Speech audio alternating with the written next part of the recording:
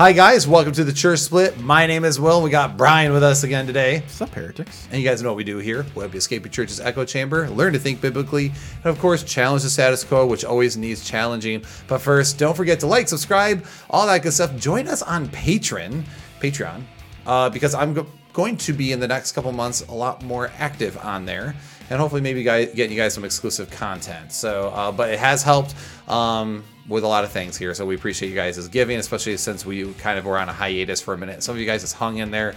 We appreciate that about you. So before we get started, Brian, is there anything you wanted to say?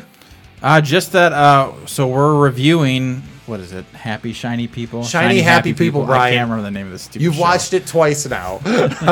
Shiny Happy People. Ruined my brain. No, we're reviewing that today, and I think we're going to have maybe a unique take than others that we've seen online. So I agree with that. I think we're going to make everyone upset. Probably will. So backstory. Shiny Happy People has when the show was coming out, I was actually getting pretty excited about it. Not because I thought they were going to do like an incredible job or anything, but because it kind of is one of those things that hits a little close to home for me. Mm-hmm. I was raised in the Independent Fundamental Baptist movement, and the IBLP that they talk about a lot in the Shiny Happy People was greatly influential in the IFB. So much so that churches I even was in had IBLP. I didn't know that's what it was called. I was like, Institute of Basic Life Principles. Had their binders. I actually had a pastor give me that a binder. I was like, oh, you should use this. It's great. You know, they're fantastic. And I was like, I have no idea who this is. Dodge but okay. the bullet, clearly. Yeah, woo, man. It's got little red binders. It should be a big warning on when don't go hopping on big movements in Christianity. Just don't do it. Every time there's a giant movement in it, it seems like something always comes out. Like, just stay away from the fad, man. Yeah, a healthy dose of skepticism does seem to do wonders. Yeah, absolutely. So yeah, I was pretty excited about that. Also because my wife is one of 14 kids, and not all biological, 12 adopted. Okay, but her family did know of the Duggars and looked up to them a lot, and I think they knew a family who knew them. There's some connection there. I can't remember.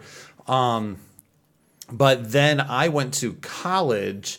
When many people know on the channel, I went to Crown College, and I went to college with some of the Bates from United Bates. And it was funny because whenever it came up like, oh, so-and-so want to date so-and-so, one of the guys would be like, heck no, I don't want to be followed around by a camera all day.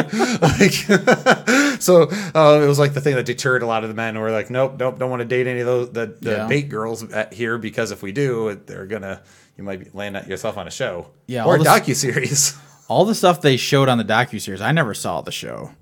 But all the stuff they're showing clips from the show, I'm like, that is a lot of private times that they're just showing on TV. 100%. Like even like Josh's wedding night, the camera follows them to the hotel room and watches them close the door. I'm like, okay, that's a little too far. No camera ought to be anywhere near someone's wedding nights. Anyway, point is, this show was something I was like, okay, I'm definitely curious what this is going to be. I definitely knew Joshua Duggar was going to be talked about because, of course. Oh, yeah. He's the famous one now. You know, but there's definitely some things in this that were really good, things that were really bad, and things that were milquetoast. Yep. And so I feel like what's happening with the show right now is that there's a lot of like kind of fundy people who really want to put it down. And I even made my own Facebook post about the last episode because I was definitely eye roll, and it was eye roll inducing for me. Mm-hmm. But then there's the other side, which just wants to jump on and say this is the greatest show of all time that exposed everything about the fundamentalist movement. Yeah, I think both are problematic because I think this show swung, and when it felt like it swung and hit about as much as it missed. Yeah, that's a good way to put it. Yeah, like it kind of felt like the guy who's just like hitting random nails that are sticking up, and once in a while he's hit a thumb. Yeah. So we'll talk about it. We're going to go through it. We're going to talk about it. Definitely think it's something that's important for us to talk about, especially because we've dealt with fundamentalism and we've also dealt with progressivism. We've dealt with a lot of things that this circles around. Yeah, exactly. This kind of intersected a whole bunch of things that we've been talking about. Anyone who is very against fundamentalism will love our takes over the last several years. chiding a lot of fundamentalism and their issues. If you're looking for us to go after progressive Christianity, you'll find almost as much content about that as well. I think and we're gonna kind of overview. I want to go back at, by the way. I want to go back to more attacking progressivism. Yeah. But we're going to kind of overview what we thought of the docuseries, the 4 episodes, and then we're going to kind of jump through each episode and just kind of have some observations that we made going along. Yeah, absolutely. And I'm going to talk about some of the things. I'll talk a little bit personally about some of my struggles. I think I want to do that. Went back and forth on whether I wanted to, just because I'm like, I don't want to distract. And also it's a little it can be uncomfortable for some people. Not uncomfortable for me to share. I'm an oversharer by nature. But it's uncomfortable for me. I have to listen to it. Yeah, that's true. It would be uncomfortable for you. But it's just because I think it kind of it might help shed some light on why, on some of these things. Definitely. Also, Brian is also got a fun connection to the docuseries. Yeah. In a way that you didn't catch, I think, when you first watched it. No, I didn't even catch it. I caught it. I was watching it. I was like 11 o'clock at night, and I took a video. I was like, Brian, look at this. So this is gonna be funny. You'll enjoy it, I hope. Anyway, yeah, our worlds collided in this one epic docuseries. Yeah, I know the Bates, and you know this person. Yeah. All right. So anyway, don't watch this show. Okay, warning: if you haven't watched it, don't watch this show assuming that's gonna have a good view of Christians. Yeah. I think one of our major points here is that it has a very progressive slant to it. I would even go as far as it's anti-Christian in a lot of its takes. And you'll see that, we'll kind of talk about that, as it kind of conflates extremism of fundamentalism and the cult behavior with normal mainstream biblical Christianity. Yeah, and Christian values at large.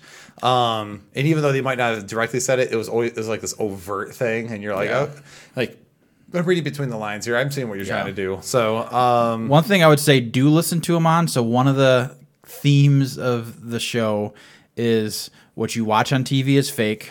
They have an agenda, and just don't trust everything carte blanche that you watch on television, including them.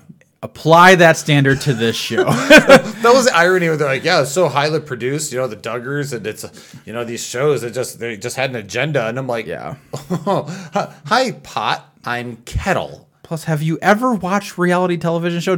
Was the producer of the show like the first ones ever to go, oh, I guess reality TV isn't that real? You mean reality TV has fakeness all over it? It does. Whoa, what a shock. I know, that's what's funny, like when I'd hear people talk about the Duggars, and I never watched, I just had no care. I'm like, I don't care about watching some big family doing their daily life. It's probably faker than crap. Yep. And it's like, more and more you got to know, it's like, yeah, there's a lot of fakeness. What a shock. It's almost like it's entertainment. That's what it's supposed to be. Yeah. So I honestly feel bad for the kids who were raised in it, who didn't have a choice, and now their entire life they're going down as a Duggar who was on television from 4 years old and had no more choice. Even worse, they're known as just Josh's brother or sister. Right, like golly. Anyway, so if you grew up again in a fundy culture, don't let the idea that they are calling out the crap that you had to deal with make you think all Christianity is bad too. Because that's one of the things that we see a lot.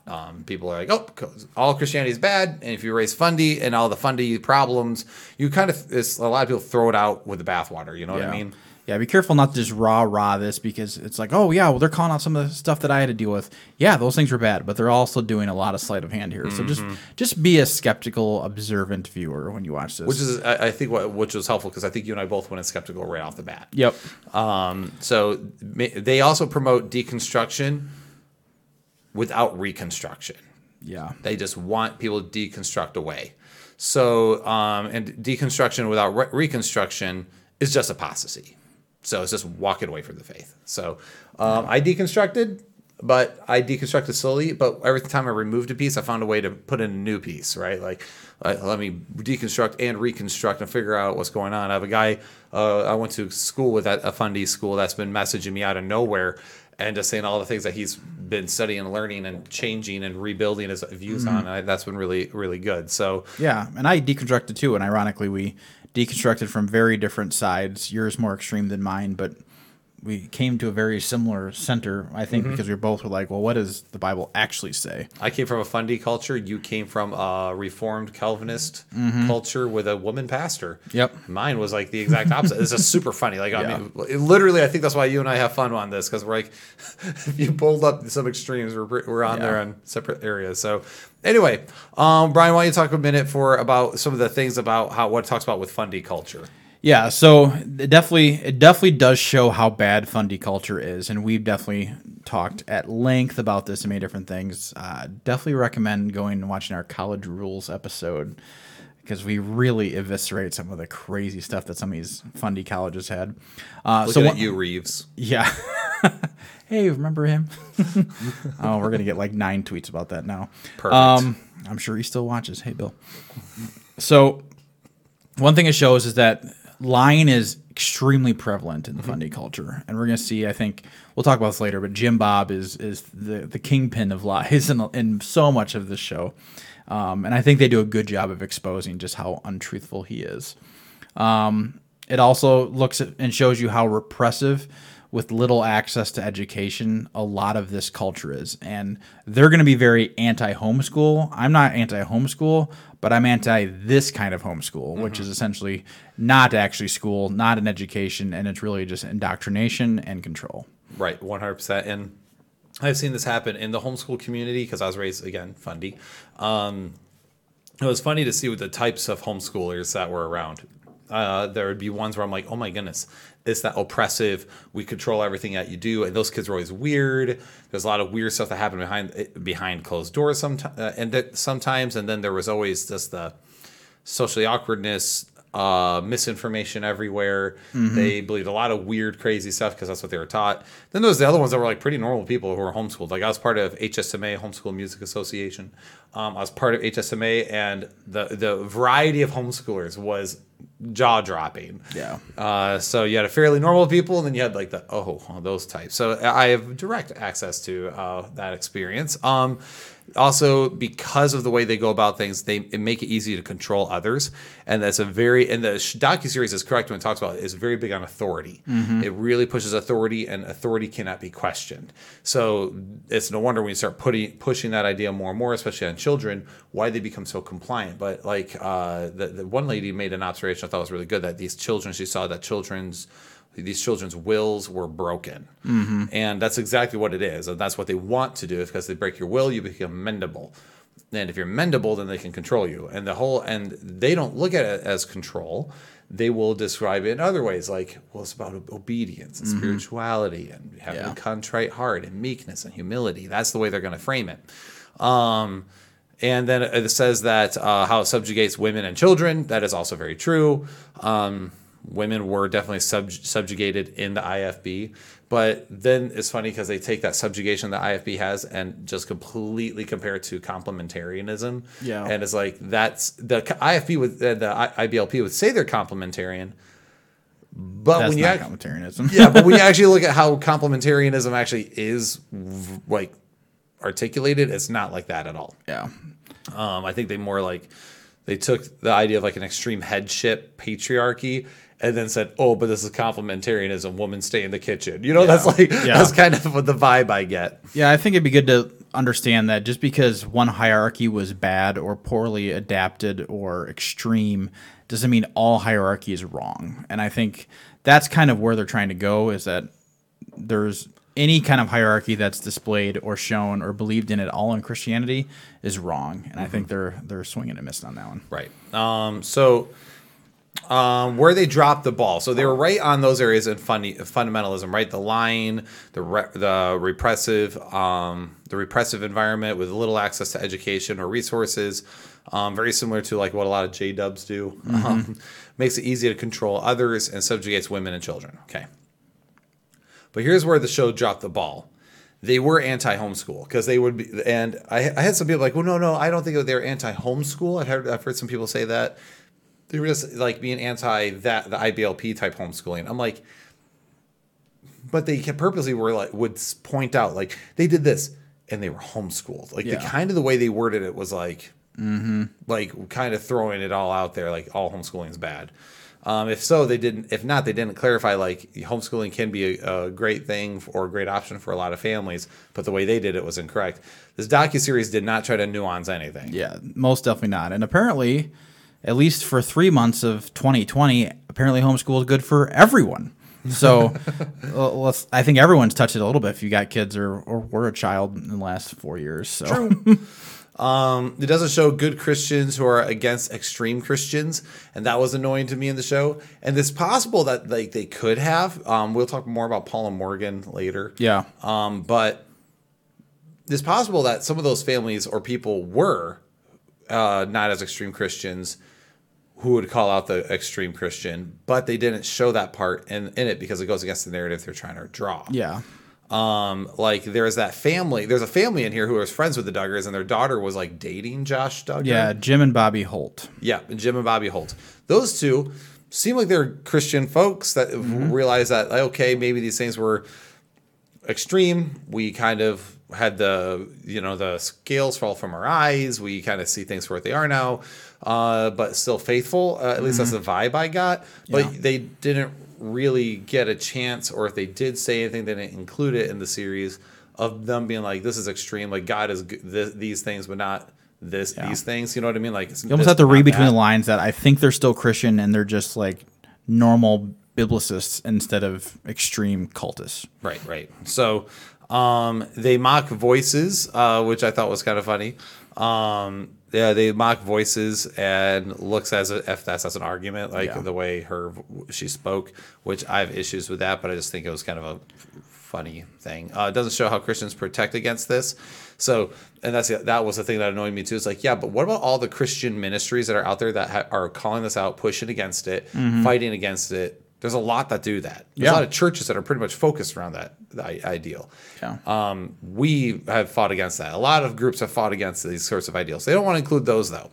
And they also conflate bad Christianity with Christianity and modern conservatism and like Republicans and all of it. Like they just kept equating them more and more throughout. The lines very much got blurred.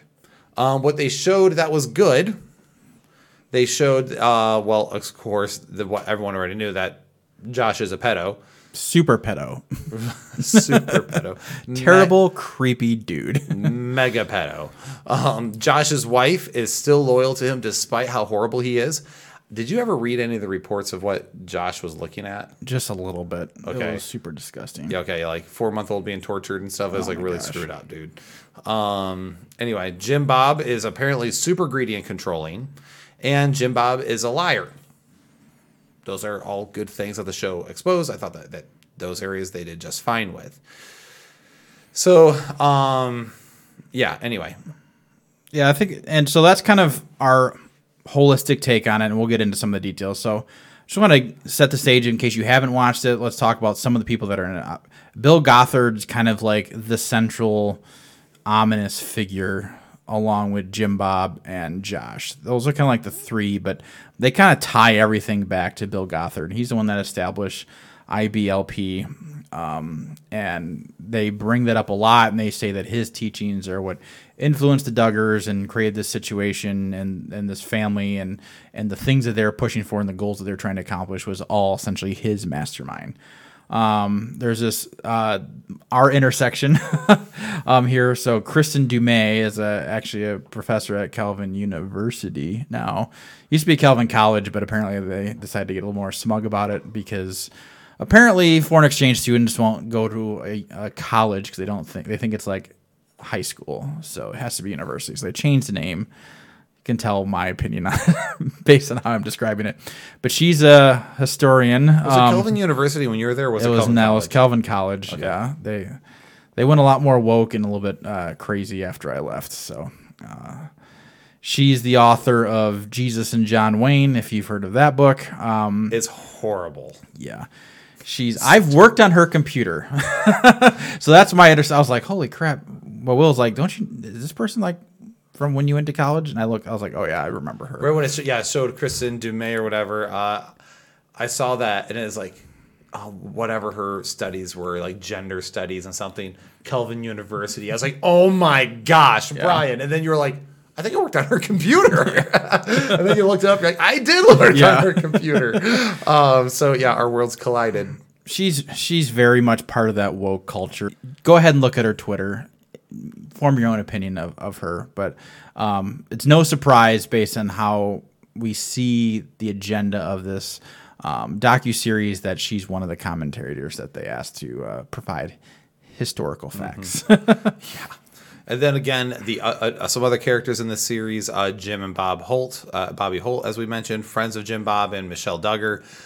They were my favorite people to hear from. They were really cool. Because I felt like they were the ones who were like, they were shocked by it all, but also had the most decent feedback from it. Like, I just felt like they're the most like down to earth people on the whole thing. Confronted them. Like everyone else is kind of like saying, "Oh yeah, this is stupid. Oh yeah, this is bad. Oh yeah, my brother or whatever was going off the reservations," and they actually confront him, and they have a falling out. Seems like with the Duggars because of it, but it seems like they actually felt like we're speaking up, and they were speaking up. I think out of their own Christian values. Right, and then of course another big couple that was on there was Jill and Derek Dillard. And Jill is, of course, the fourth born daughter of Jim Bob and Michelle. She was one of Josh's victims. I did enjoy hearing from them too, but you could definitely tell that she was raised in the household, and that there's like a lot of baggage there, man. There's a lot for her to process.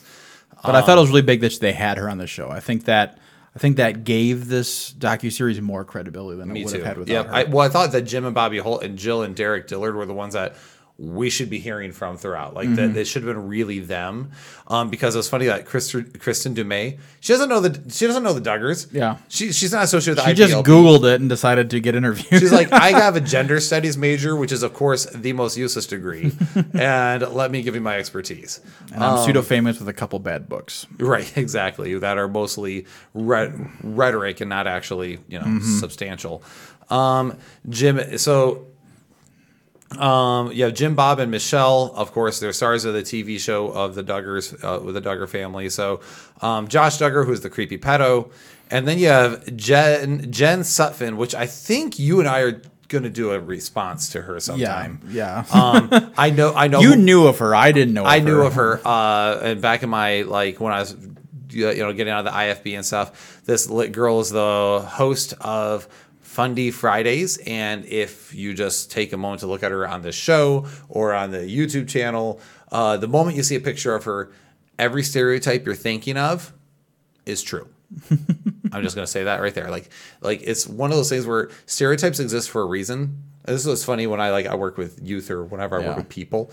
I say all the time, like, well, your appearance does matter to some degree because it's what you're projecting forth. And whatever you're projecting here can reflect here on what your values are. And it's so funny how that's why stereotypes exist, man. Because she didn't have to fill the stereotype. She could have done something different. There's a lot of ways you could not fill the stereotype. But anyway, but yeah, she's super left wing. She's very pro LGBT. She also conflates Christianity with fundamentalism like all the time.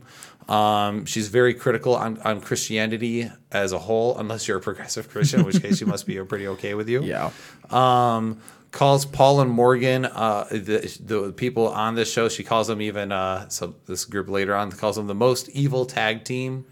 She's obsessed with these two. So Paul and Morgan are in episode 4 as kind of examples of the Joshua generation doing what Bill Gothard had always dreamed of, was Christian influencers all over YouTube.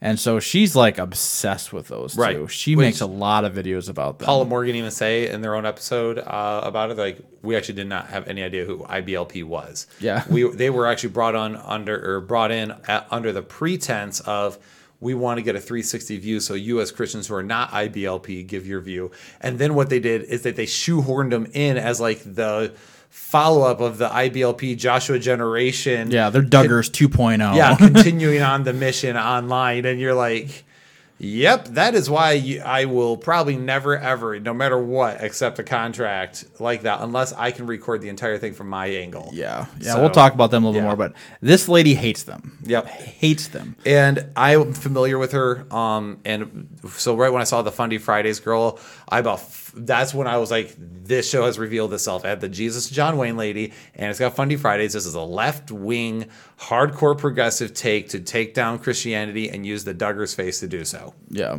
Just saying. It is amazing. The more you know about these sorts of things, the more you know.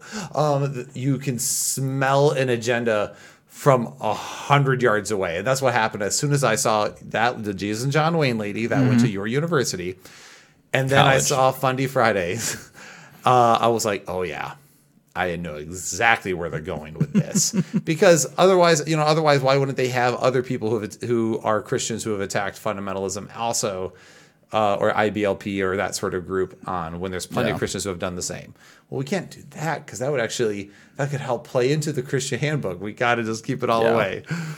You can say I'm being cynical all you want, but I think the proof is in the pudding. I'm suspicious the other Christian influencers that they feature on episode 4 of the docuseries are because of this YouTuber saying, you need to check these other crazy fundies out because they're just as bad as the Duggars. And that's my theory. I have no evidence besides just seeing her use the same exact clips that the docuseries uses in her own YouTube channel. So nothing but pure conjecture, but the shoe fits so far. Yeah, logically, it seems like it makes sense. Right. She gets mad at Paul and Morgan because Morgan repents to her husband for having sex before marriage with someone else, and she's just like, this is outlandish, and I can't believe she's apologizing. She shouldn't have to apologize for having sex with another man before marriage. Not like she cheated on her, but just like from a previous relationship. Just before she met him, she had a long-term relationship and had sex with him, and they did not get married. And so she apologized to him for not being his first and doing it the right way, the Christian way. Also, that's a very Christian thing. That's like Christians doing Christian stuff. Christians believe in sex at marriage, not before marriage. And we recognize when someone does before marriage, it's a sin. And it is wrong, and you shouldn't do it, and you should repent of it. And she was like, she equates that with purity culture, and I'm like, so anyway, I'm not a fan of Fundy Fridays girl. You'll see. We'll do a response video to her at some point. And let's just do one clip of her, just so you can kind of understand why we're being so harsh. So this is her in her own words from her own YouTube channel. Paul and Morgan, I need you to know this. I understand this on a visceral level. We have a lot more in common than we do different. I also struggle with mental illness. I've been traumatized. I've lost friends. I'm in a lot of pain, but I don't take that pain and project it onto others and demonize and assign moral failure to normal human interactions. What I'm saying is there is no excuse for this problematic, hateful, and ignorant behavior that both of you are guilty of. It's not funny or cute. People are dying because they can't live with themselves because of the teachings of your religion, and sometimes just the words that come out of your mouth. Do better, because I know you're capable of it. From her own words, your religion. Yeah, and so not your version of it. She just doesn't like Christianity as a whole. And also, it is funny how she says, like, well, I'm not condemning people and projecting from my past experiences, when she literally just spent like an hour and a half video attacking Paul and Morgan. And she calls them fundies all the time. They are so not fundies. And if you listen to, so here's the thing. Okay. If you know fundies and watch them, you're like, what are you talking about? Yeah, if you actually know who fundies are, you know that they would not be singing Adele covers. Okay. Like, do you even know? Yeah. Paul and Morgan are big YouTubers. And like Brian said, they show up in episode 4. And they're big Christian YouTubers. I don't get the fad. I honestly, I have nothing against them, but I have always found their content to be kind of cringy and shallow. It wouldn't be what we would consume. And probably most of our viewers wouldn't either. Yeah, I don't think that's something that's up my alley. Maybe it's been a blessing to somebody else, but I could just, I feel like it's definitely like a personality thing more than anything. It's like a vlog more than anything of merit, I always feel like. It's more of vlogging Christianity. But yeah, trust me when I say that comment's very rich coming from Jen at Fundy Fridays. But anyway, so with all of that long 30-minute ramble, I think we should get into our thoughts on each episode. Does that sound like a plan? Sounds good. So we episode 1. Yeah. So now that we've kind of gone through all that, we want to talk about each episode individually and what we think about each episode and what's revealed in each episode. Now, keep in mind, we can only work with what we've been given. I have not watched the Duggars show I've seen clips and that's it. Like I have. Zero desire to. I have less than zero. I'm like in the negatives. 229 episodes. Who's got that kind of time? And I just don't care. Like I've never been interested in the show. Like never, ever, ever. So I can't Along say though. with most reality shows. Right. Though I think the most recent one I've ever gotten into was Lego Masters, and that's just because Legos are involved. So I'm just here to see cool things being built. Nerd. Or whatever. My man, high five. Oh, right. I think you should put a picture of our Lego Millennium Falcon that you have next to you. So anyway, so let's talk about it. All right, episode 1, Institute of Basic Life Principles, IBLP for short. They're basically the evil villain of the show, okay? Which I thought was interesting since Shiny Happy People was mostly supposed to be all the Duggar family, I thought. Yeah. And they really kind of did like this like bait and switch over to the IBLP, which I'm not saying is unfounded. I just thought it was a bit of a curveball when there's a lot of IBLP focus. Of course, I didn't realize, I guess, that the Duggars were like spokespeople. Or at least, they were at least pushing it. Right. But it definitely shows that culture. And I kind of appreciated that because the culture, I just felt like it was a little bit more like, oh, I guess we're really focusing on this. So, Brian, And to be fair, the culture that they were espousing wasn't just IBLP. It was just kind of general fundamentalism and Christian culture. So now with that, Brian, you wrote down a timeline. I thought this was actually really helpful. It was just, I watched it twice to kind of get this timeline because they do lay it out, but it's kind of extenuated and it's kind of hard to piece all together. And there's some things they put in later that I added to this timeline now for episode 1. So 1984, Jim Bob and Michelle meet. That's the spark of all of this, right? And then their kind of initial claim to fame is in 1997. They attend this pro-life rally. They apparently somehow get to meet the governor, which I think is Mike Huckabee at the time, which apparently is another villain of this docuseries. I don't have a lot of opinions on Huckabee, but apparently they don't like him. And I do know that he has defended the Duggars, so shame on him for some of those things if he was wrong. And then this is kind of when Jim Bob gets this idea to be famous, like, oh, this can be my ministry to kind of be out there and be politically motivated, and that's how I can get people to follow the Christian way. And that's a big thing in a lot of the fundy cultures is this idea of your ministry, your ministry, your ministry, your ministry. What is your ministry? And what is your ministry? Well, if your ministry is that you can get famous and push your beliefs on others, then boom, that's a ministry, right? Like if I can become famous, impress my values on others.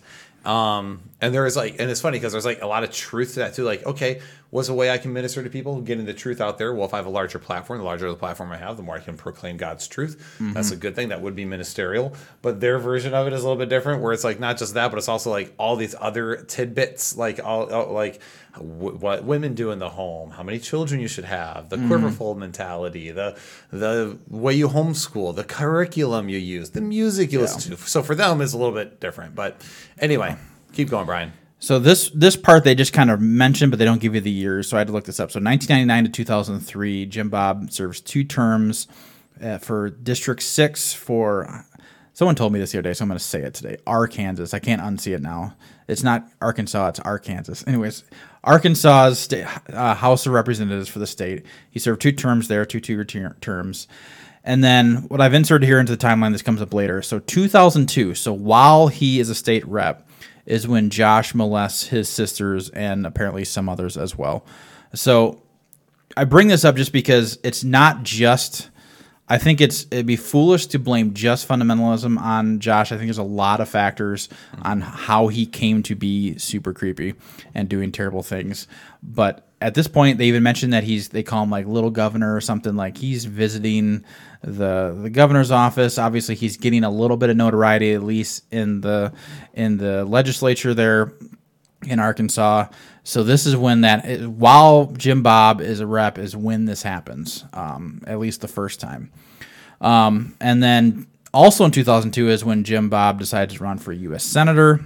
So that's a lot more notoriety, a lot more visibility. The family is apparently noticed, and New York Times does some kind of picture of them in their magazine, and then they get a profile done of them in Parent Magazine, and then that's how Discovery notices them, and that's why we have this crazy show. In 2004 is when they do this initial 1-hour documentary from Discovery, and that leads into then 2008, which is the launch of the 19 Kids and Counting TV show, which is mostly the focus of this docuseries. And then fast forwarding ahead, 2015, so while that show's going on is when news breaks of Josh molesting his sisters. And then also that same year is when the Ashley Madison website is hacked, which is a website helping married people hook up outside of marriage. So his name shows up on that. And then he's also that same year, news comes out that he's apparently slept with a porn star. So this guy's just doing all kinds of terrible things left and right. So 2015, bad year for Josh. Bad year for Discovery 2 and TLC and the Duggars and everyone else. But and obviously pretty bad for his sisters that were victims because they had to do TV interviews about it, which is super, super disgusting. Yeah, it's crazy actually what they did with the younger girls, like when in their teenage years, they were like, "Oh, so tell us about your molestation experience," and like they had to like they went in there and like talked about like, "Oh yeah, no, I think my brother, you know, I love him," and like I'm like, that's just a really horrible position to put like young girls in. After that, because it's like, you know, she says now she's like, I wish I'd never even partook in that interview. It's like, yeah, no duh. Why would your parents put you in that position? Shame on her parents for letting that happen. My parents, if I was someone, would be like, no, we're done with the show. Stay away from my family. I gotta focus on my family. Get my kids off the TV. We're not gonna sit there and monetize what happened to them, but instead. You're like, no, go on the interview. Like, and that's where the shiny happy people thing comes from, right? Because got to put on that good face, got to show that you're fine, that it wasn't affecting, and downplay it and say how much you love your brother, and it's disgusting. Yeah, it really was. It was just like it's so cringe-inducing where you're like, oh, these poor kids. And so some of the quotes, these are from the first episode? These are from the first episode. So Michelle Duggar says that overpopulation is a myth in her little funny voice. It's a myth. And they're trying to show her like, oh, look at the crazy thing she said. That's already been proven that was true. It was a myth. Yeah, overpopulation is a myth. Like we have the world population is so much bigger than it was, and we've through a lot of different innovations. The world can obviously handle a lot more people. Dude, in the 80s, they were saying it's overpopulated. We're going to die in 10 years. Here we are. And then Institute raises, and then they say that the Institute raises little predators, which is probably a little bit of an exaggeration. Yeah. It creates a culture that can allow for it. I did make the comment to you that I think that culture can turn people into predators that would have in a normal society not been predators. Mm-hmm.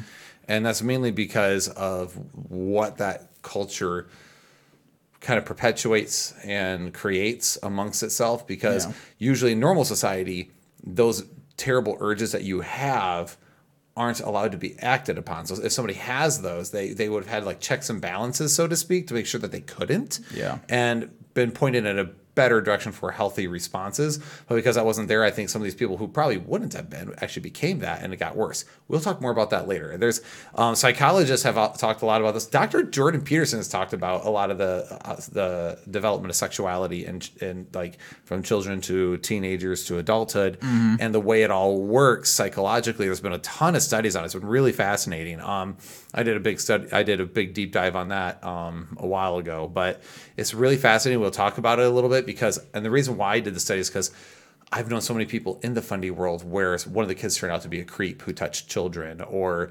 got involved in like hooking up with the same sex and all sorts of crazy stuff. Or like Josh Duggar with like a hooker and all these other, like I know a lot of people with weird sex addictions and sex problems from that culture.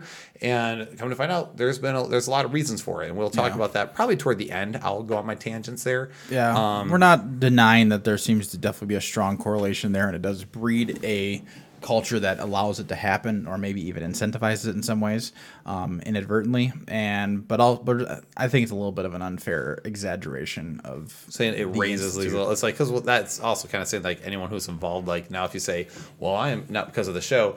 Oh yeah, well, my family is part of the IBLP. Now they're going to be like, oh, so you're a bunch of creeps and pedos. It's like, well, no. It's just it did create a culture that could create that would allow for that to get out of control. Yeah. But not necessarily that's what they're intending to raise. Well, they interviewed on the docuseries several other guys that were in part of the IBLP, and I'm going to assume that they are not pedophiles. Right. So it wasn't 100%, but it was a lot, and it's a problem. Mm-hmm.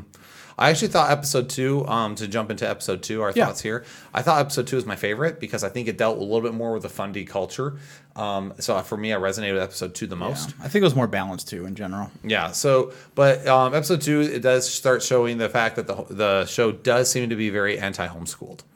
homeschooling in general. Yeah, it seems to actually they insinuate it strongly that homeschooling is a response to desegregation of the public schooling system in the 50s. And they say, oh yeah, ATI definitely its goal for homeschooling was, it was super racist. And I'm like, let me look the dates up. So Brown versus Board of Education is 1954 is that ruling. ATI doesn't start until 1984. That's 30 years. Now, are there people in ATI that were probably still super racist? There probably were some. But I think they even state it, right? In the documentary, it says, well, we want to avoid brainwashing in public schools. So even by their own statements, they're not saying something super racist. They're just saying they don't want to be a part of the public school system because they think it's pushing worldly cultural brainwashing on the kids, which... Fast forward to 2023. Exactly. Fast forward to now. Like, was he wrong, though? That's why I've already said my kid, if I can, I will go do whatever it takes. My child will not go into a public school, period. Yeah. Just with all the stuff that's out now, like, no thanks.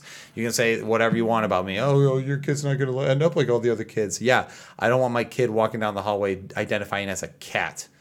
I don't know if you know this. There's actually a school locally that has kids that identify as cats. They actually have litter boxes in the bathroom. Oh my gosh. I'm not kidding. That's local. Right I now. had a parent-teacher conference for my son, and they were saying, yeah, we're still working on some of the pronouns he's kind of struggling with. I was like, well, to be fair, the school district itself is struggling with pronouns because you remove them for the entire handbook. So I'm not really worried about him because you guys seem to have a problem with it. So, and that was a public school. Now he's not in the public school anymore. But good call. Like I said, no one did public school in 2020. So exactly, and actually a lot of people, homeschool rates continue to go up after that. Yeah, because a lot of people huge shift. They're like, oh wow, it's actually kind of nice having my kids at home and having family time. Hey, my kids can still learn at home and have a social life. Imagine that. Yeah, and I don't think it's because they're racist. Actually, we also start to see a little bit of this bait and switch starting to happen with conflating the crazy things that IBLP pushed and the fundamentalism pushed and biblical Christianity and just standard beliefs.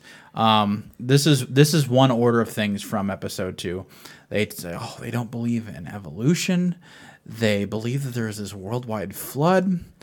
I didn't even understand this point. Something about atoms in your hands not being living. I was like, I don't know what that means. And then rock music is satanic. I'm like, okay, so the first two standard Christian beliefs in general. Obviously, there's a lot of different flexibility and broadness in Christianity with regard to evolution and creation and how old the earth is, all that stuff. All that being aside, that generally there's a lot of Christians that don't believe in evolution that aren't fundies. And there are many cultures in the world that believe in a worldwide flood outside of just Christianity. So they kind of take the two normal ones, they conflate it with the two crazy ones. They're like, see, look at all this crazy stuff they're saying. And so that's the bait and switch that I think we start to see a little bit more in episode 2. Yep, definitely. You have Stephen Meyer, who is a very well-published author and scientist himself. He's an old Earth creationist. He does not believe evolution is true, but he believes in an old Earth. And he's definitely not like a fundy. Mm-hmm. There is Jonathan McLatchie, who's a friend of mine and been on the channel. Great. Talkaboutdoubts.com plug. He's not an evolutionist, but he believes in an old Earth, and he's not a fundy. So it's funny because they started just showing, they started equating these worldwide flood. Dude, so much of Christianity believes in a worldwide flood, and Judaism. And it's so what? They're all crazy. And there's a lot of other cultures, like Brian said, that believes in that. And there's other people who believes that the worldwide flood wasn't a worldwide flood with Noah, but it was a localized flood. Like a localized flood. Doesn't matter. Point is that this is where they start equivocating, and this is why the Kenai need to be paying attention, because the way they were wording was yep, see how nuts these people are? Yeah. So anyway.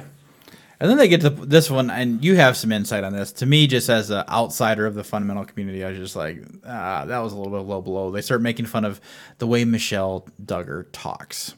And I'm just thinking okay, I feel like she's imitating an ideal in that culture. And we see imitations of other ideals and other cultures happen all the time. Case in point, we were talking earlier about people meeting stereotypes. Yep.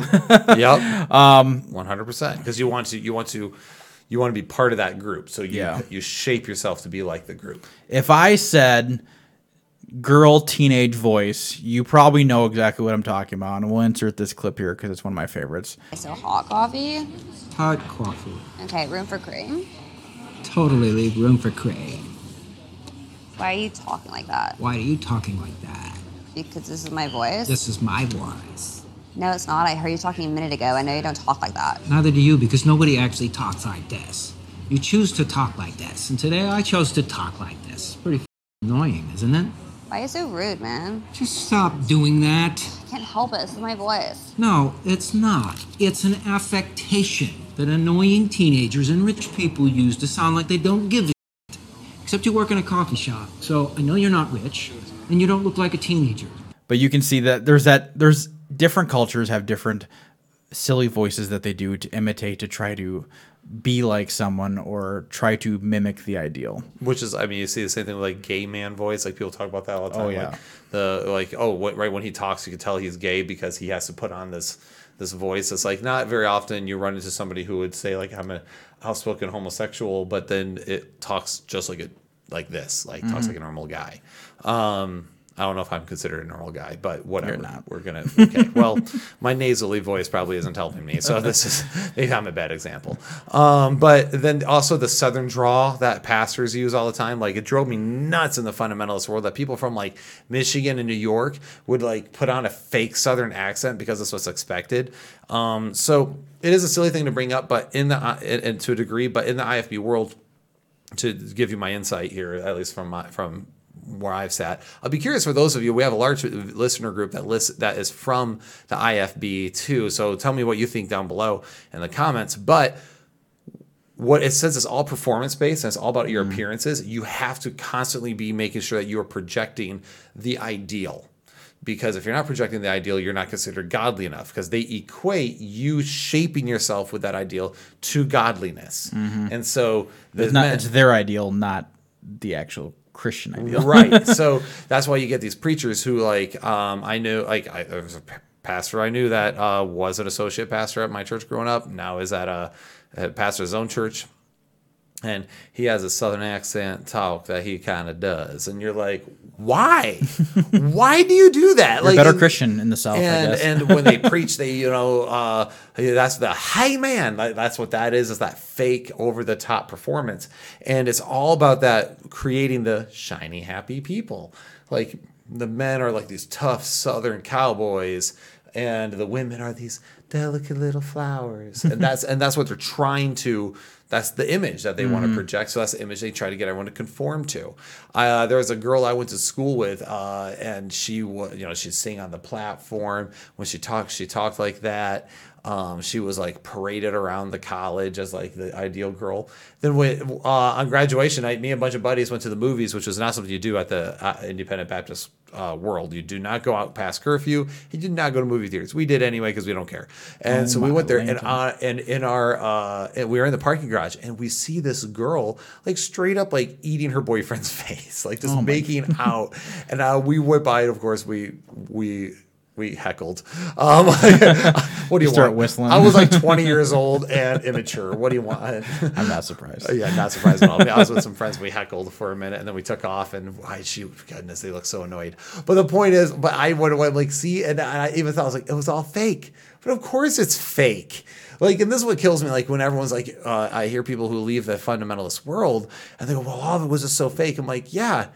Wasn't it obvious? Like, I remember I was there like, yeah, this just seems like it's so fake the entire time. Like, this just seems like they're just trying to put on a show.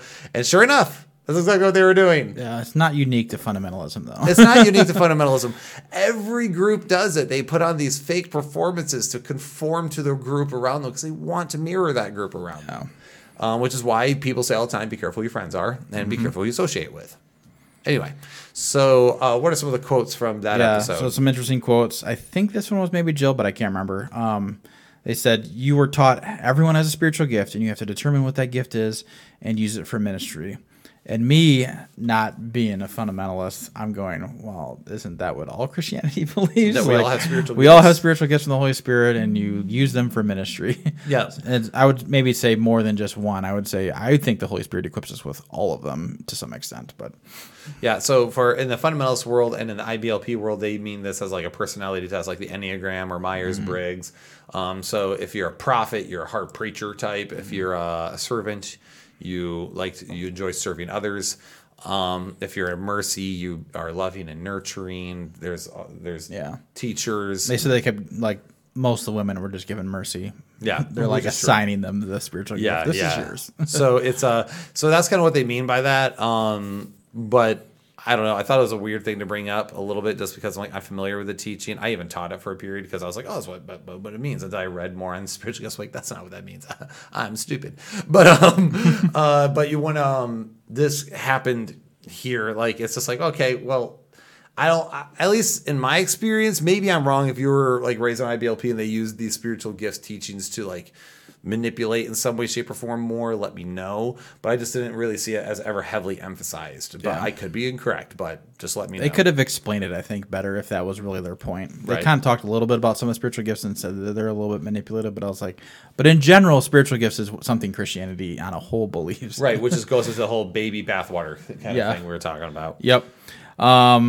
They talk about this blanket training idea, and I think this is Michelle says, we're breaking the rebellious spirit that they're born with. And I was like, Augustinianism. Yep, back to original sin doctrine. Back to Augustine original sin and his problems. Yeah, if you're a little bit, I mean, at least if you believe that you're born with guilt and you're born guilty and you're born evil against God, she's at least being consistent. She's trying to break the evil will in the child early, trying to prevent him from sinning more. She's trying to save his soul, spare the rod, spoil the child kind of thing. Yep. That's the problem when you don't look at babies as innocent before God from the moment of birth. Watch our original sin episode if you want to do a deep dive into that, but we don't affirm it at all. And this is, I think, just one more example of weird, crazy stuff Christians do when they adopt this non-orthodox view of humanity. True. The show also was heavily produced, as they say. So they're talking about the Duggars. They say the show was heavily produced, but it's a TV show. Who didn't know that? Like, that's what I mean. Like, that's what gets me when people are like, oh my goodness, everything I believed was a lie. And it's like, again, it's highly produced. The show that's complaining that the Duggar show is heavily produced is heavily produced. Exactly. It's like this show that you're watching now is produced, not heavily though. We're on a budget, folks. What you see is what you get. But there is production value, even though we're still using our old camera here because the other one's in for repair. But which goes back to show not high production values. But the whole thing here is it's so silly because it's like again, hey. Kettle pot called. He said you're black. Yeah. So I feel like that's like the whole like theme. Like, did you know this is not how they actually are? And I think maybe that was when it kind of like maybe for some people that was kind of like the watershed moment. They're like, oh wait, the Duggars are just like everyone else. They just you got caught up in the fantasy. They have sin and craziness that they're doing. They're trying to hide sin just like everyone else does. Oh, okay. So like everyone else, well, this isn't that interesting anymore. So now some people idolize them, right? And that idolization, that which they were idolizing, fell apart in front of their very eyes, which shattered them, right? Yeah. When you idolize humanity, this is what happens. Right. And then the other people who were probably found it really interesting and like uplifting were like, oh, never mind this. Like I said, not as interesting as it used to be. Boring, just like every other family. Yep, they got all their crap and they're just trying to hide it. Yep. It's the problem when you put your personal life on as a TV show in front of the entire world, which is a problem. So now the other thing that really kind of bugged me here was they did kind of demonize this whole idea of saving yourself for marriage, and we've spoken out against the whole purity culture movement on this show, where that takes it to an extreme. But Christianity believes that you should save yourself for marriage. You shouldn't be committing sexual promiscuity. You shouldn't be sexually immoral. Like, just follow what the Bible says on that if you are a Christian. But they seem to conflate this or relate this directly to Josh already molesting his sisters by the time that he's saving himself for marriage, when he's engaged, and they're almost kind of mocking him over this, that I can't believe he already molested his sisters. Why isn't he having sex now? Like, well, isn't he hypocritical? And I'm just thinking, like, is this the way I took that as, well, if you molest your sisters, you should just sleep with your girlfriend too. That's the producers of this show, probably. Yeah, I remember. It's funny when you mentioned that, because like, oh yeah, they did kind of do like, yeah, he molested his sisters, and then he's and then he's saving himself from marriage. Can you believe the audacity? Can you believe he's being sexually chased after not being sexually chased? Yeah, there's a lot of people that have tried that. Or like, not on the molestation side, but like just. Oh, I made some mistakes. Now I'm gonna try not to. Or were they trying to say like he's willing to molest his sisters but not sleep with his girlfriend? So he must be crazy. It's like, well, no, he was definitely crazy. But I don't know. I just thought it was a weird thing where that's like they were focusing so heavily on that. But it's there's also so much ammo against Josh. That's not one of them. right. Like that would be an area where like, wow, we're actually kind of surprised that he was trying to be chased after what he did with his sisters. That's a little jacked up. So yeah. I don't know. It just seems very, very strange. Goodness gracious. I almost hate, I feel dirty almost talking about it, because I just like, it's one of those things where I'm like, those poor girls will never be able to escape people talking about it, because now it's just like, it's always talked about. And here we are even talking about it.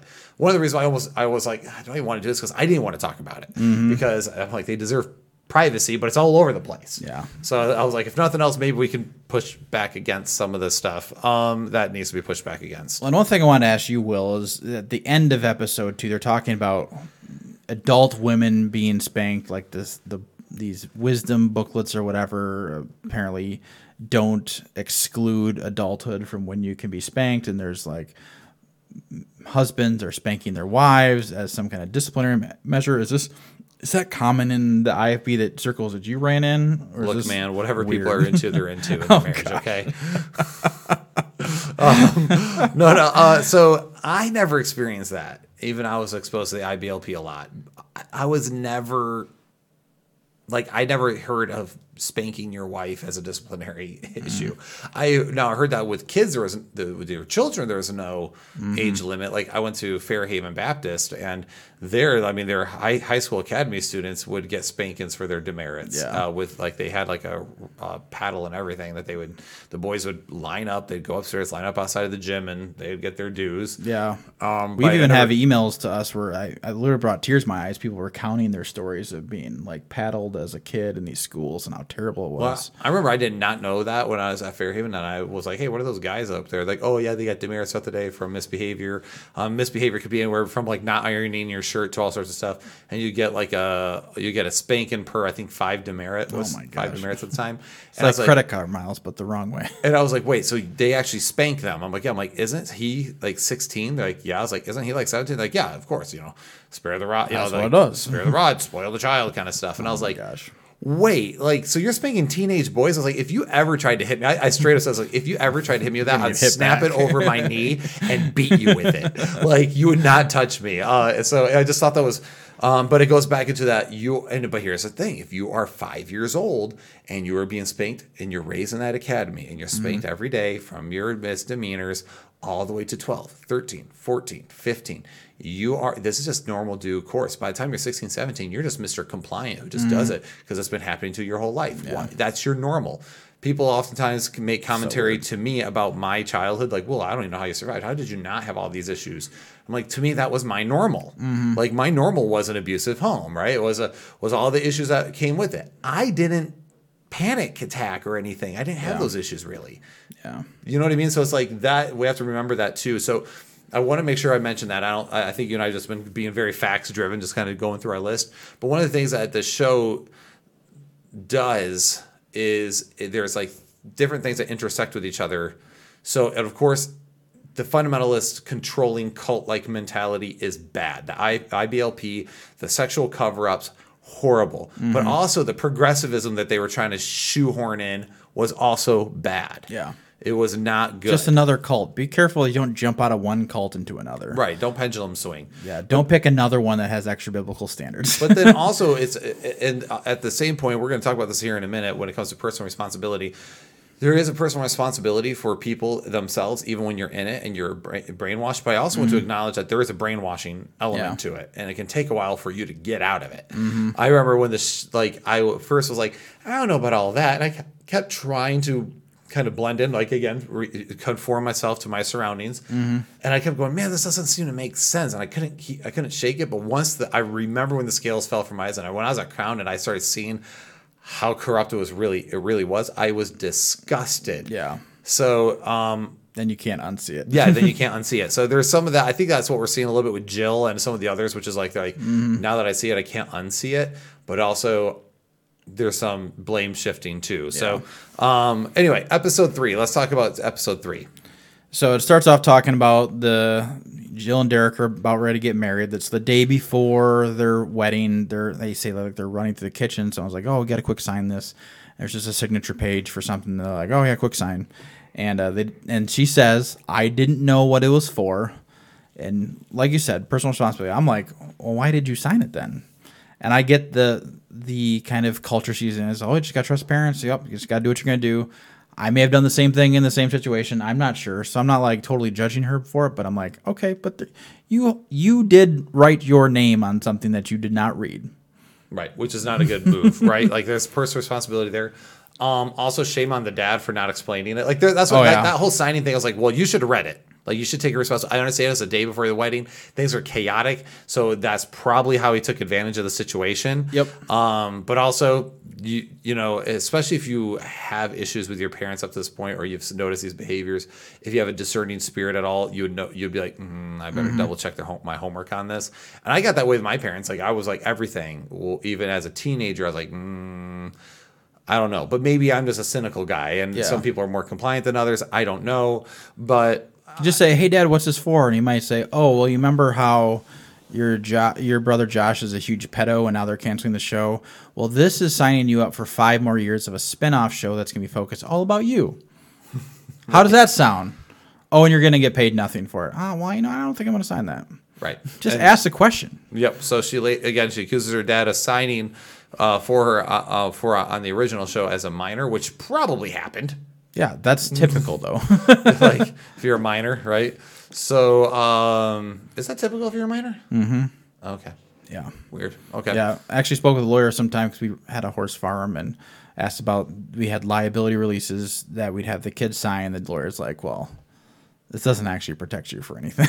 It doesn't really matter what the kid signs. Gotcha. Oh yeah, because they're not 18. So it doesn't. Okay. Yeah. I was like, I don't know. Parent signature is the only thing that actually matters on that sheet.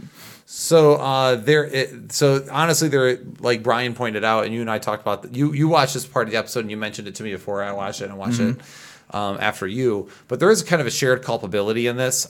Jim Bob, I'm sure, was trying to be sneaky about it, but both of them are capable of asking questions or reading a contract or waiting, and that is true. Like.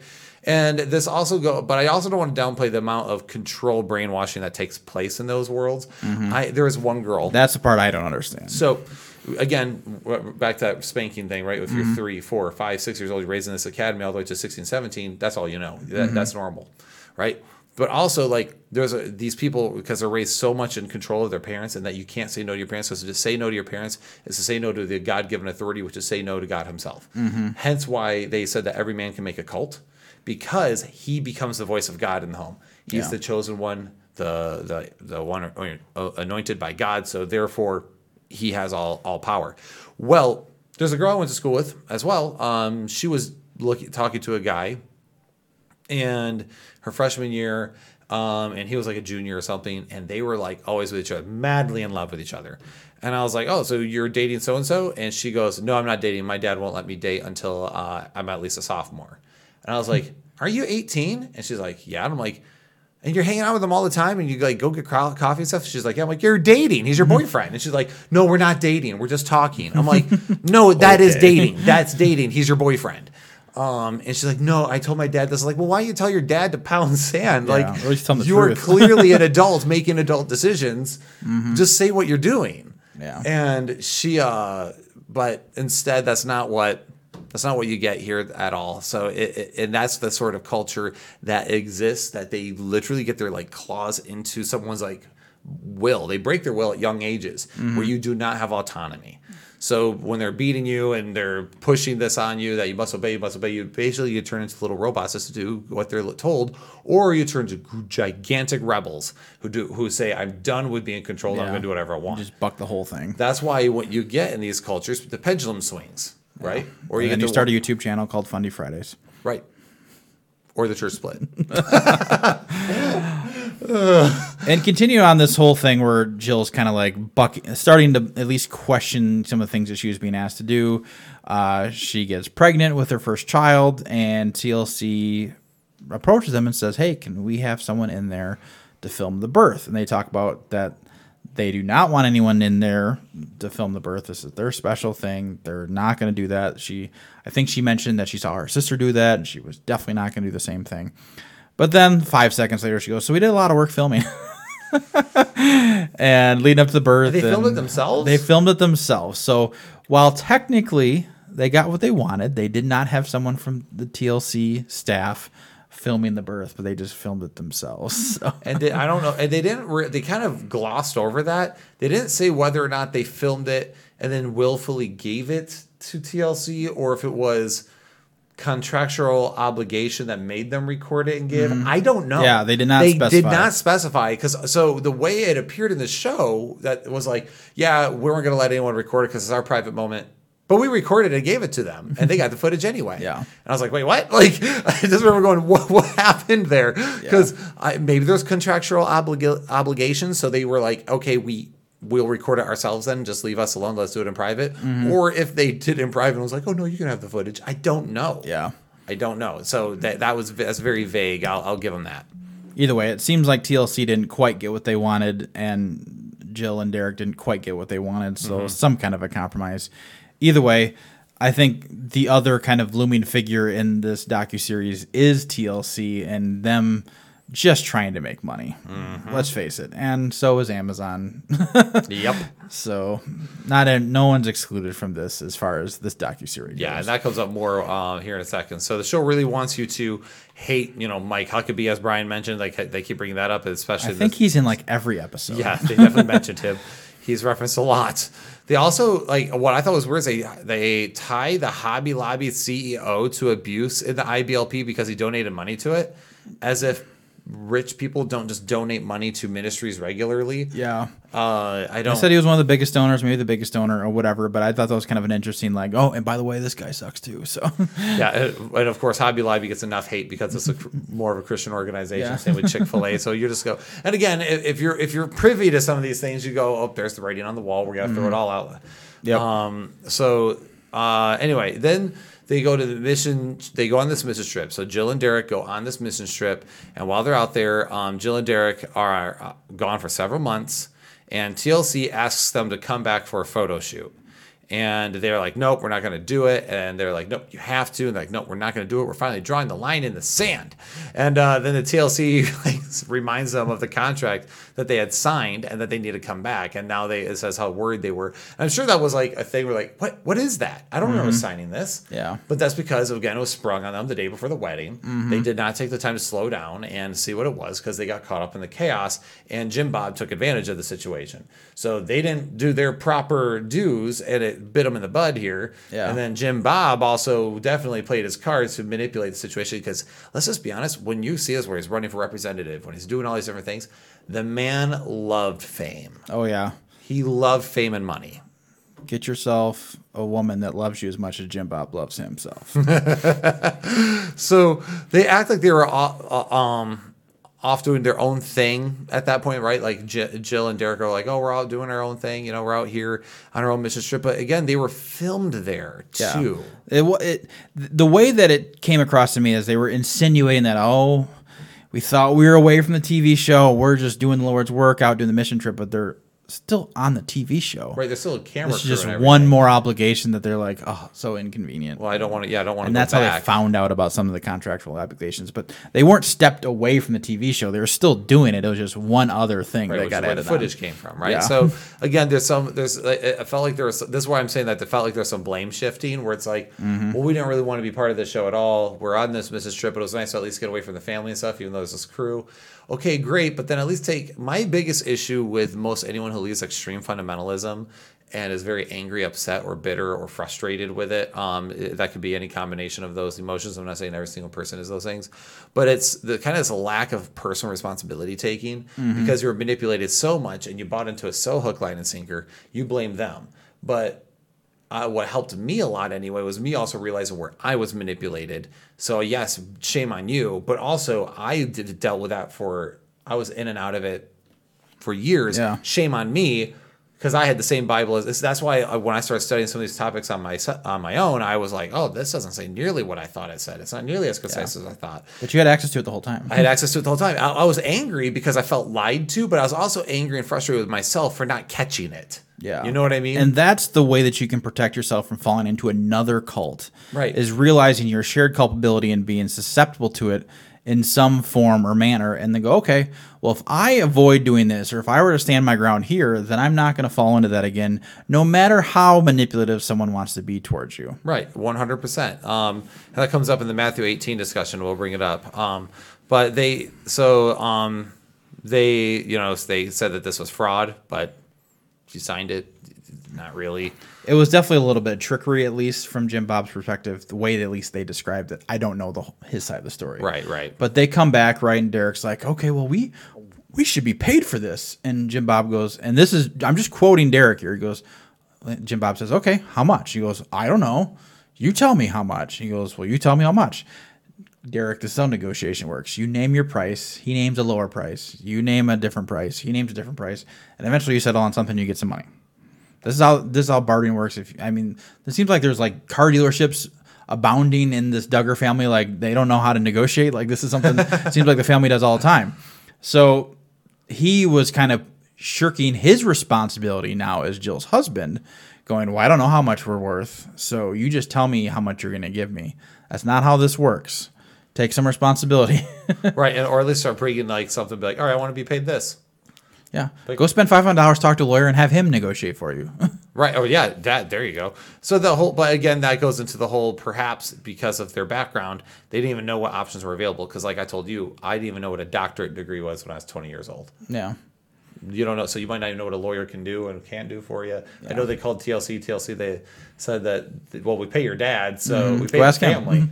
So we pay the family. There's that. So there's this. So Jim Bob, definitely shady here too, because obviously he's like, well, how much do you think it's worth? He's clearly knowing the fact that they don't know how much it's worth, so he's playing his cards close to his chest because he wants to keep the money. And we know some dads like this that will make money off their own children and won't take responsibility. A good dad is going, I want to provide for my kids. Hey, we're making all this money.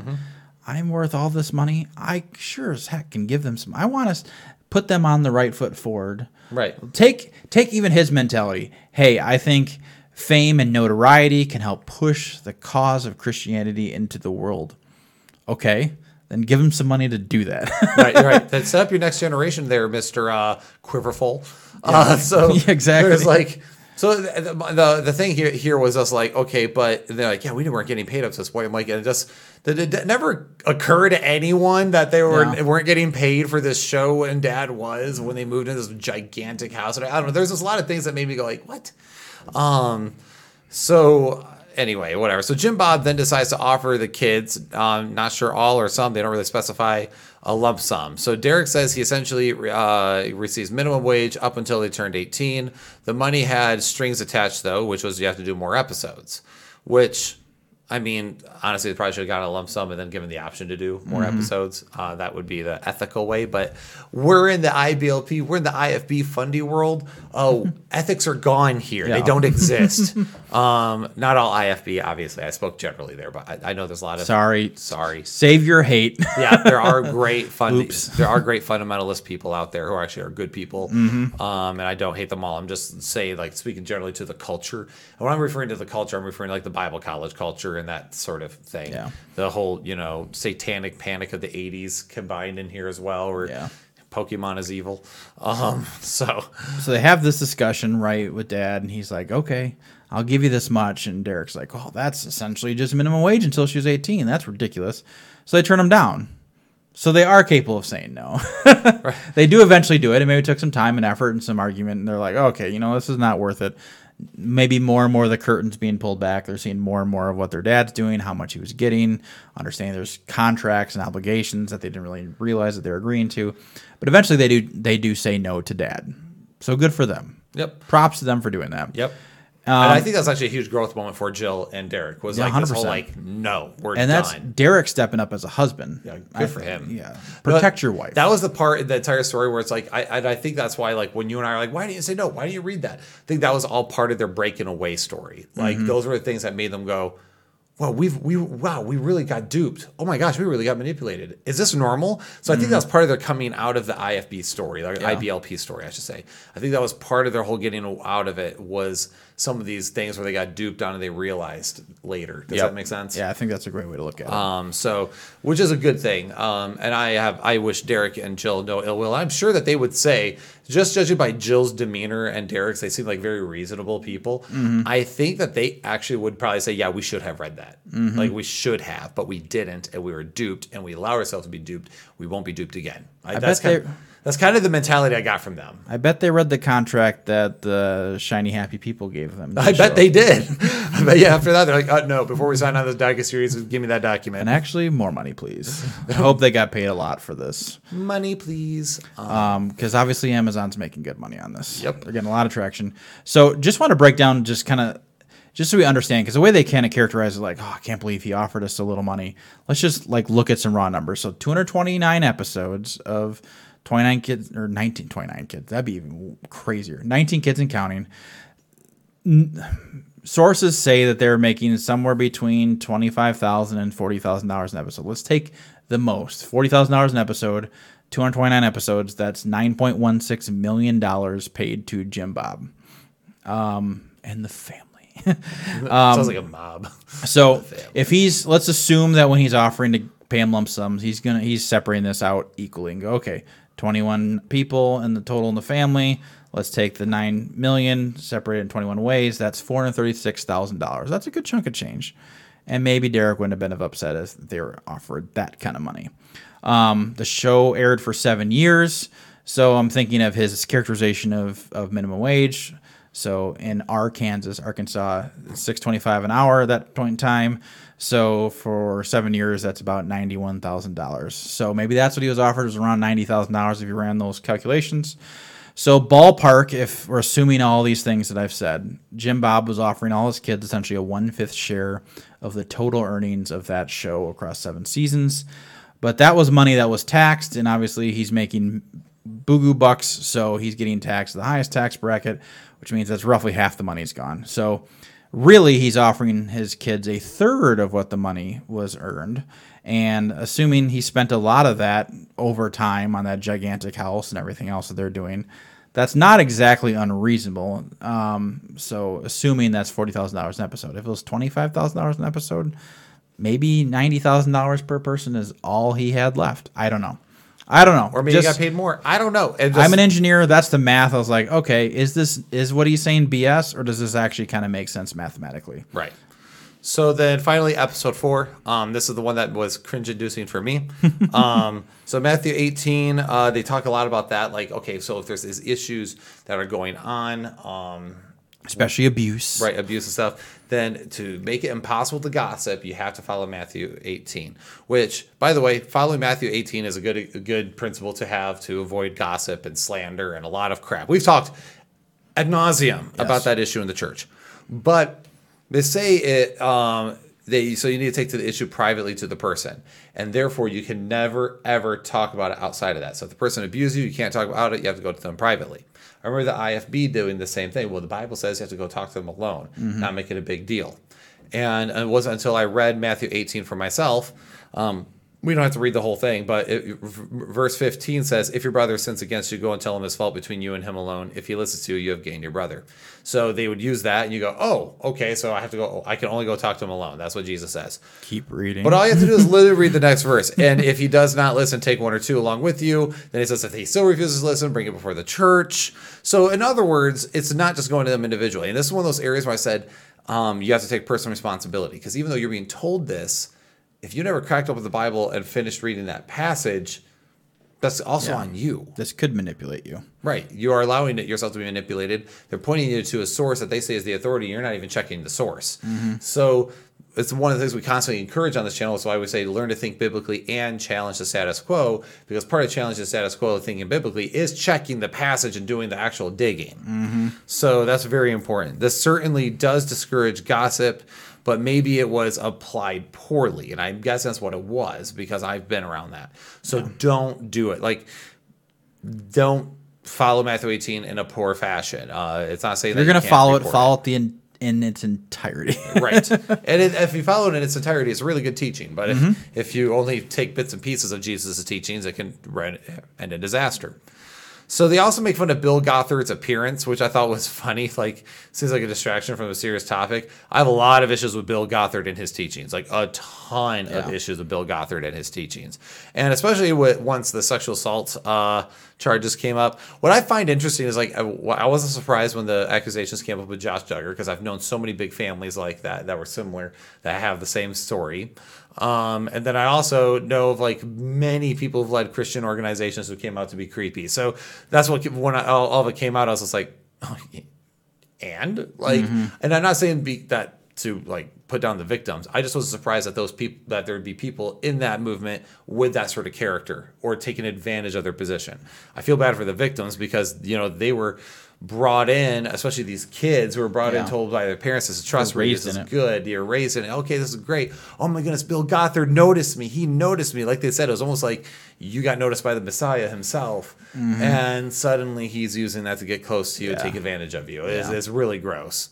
It's just like all those parts of the episode just made me feel dirty. Like when he talked about bringing her up into his office, and suddenly there's a guy there, and he seemed startled and praying with her and like touching her legs and stuff. I was like, all of it. In his defense, at least, they're all accusations at this point. He hasn't been convicted of anything as of the filming of this episode.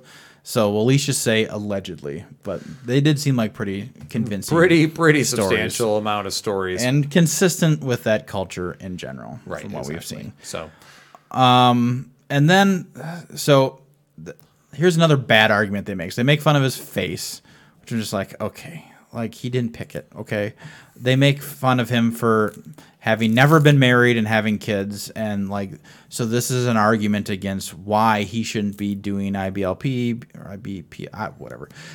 He shouldn't be teaching people how to have marriages and how to raise kids because he doesn't have any.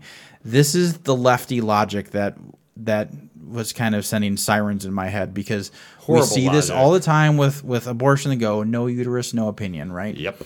And so this is a problem. We can kind of show you where this logic kind of falls apart. Just because he doesn't have kids and isn't married doesn't mean that he can't try to teach on those things. Now, did he teach it very poorly? 100%. Yeah, it's like, my thing was like, attack his teachings, not like, oh, he doesn't have wife or kids, so who should he be? So I'm like, bad logic. No, attack the teachings. There's plenty of psychologists who don't have kids and stuff too, yet they're telling parents how to parent their kids. Yeah.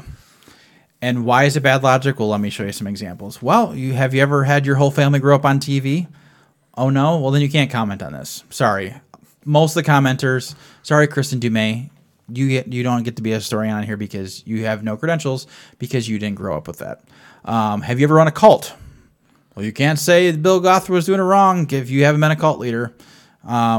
Or have one of your kids ever molested someone? Well, no. Well, who are you to say how Jim Bob and Michelle handled it? You see how silly that is? That doesn't make any sense. It's absurd. And just because you don't have direct experience with something doesn't mean that you can't have an opinion on it. That means you can't have logical understanding of it. That means that you can't give objective recommendations on it.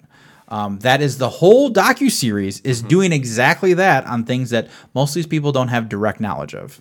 Right. So again, Bill Gothard's teachings were deeply problematic, encouraging breaking the will of the child, that children must have blindly follow their parents wherever they go, the overly controlling authoritarian view of things as opposed to relational authority.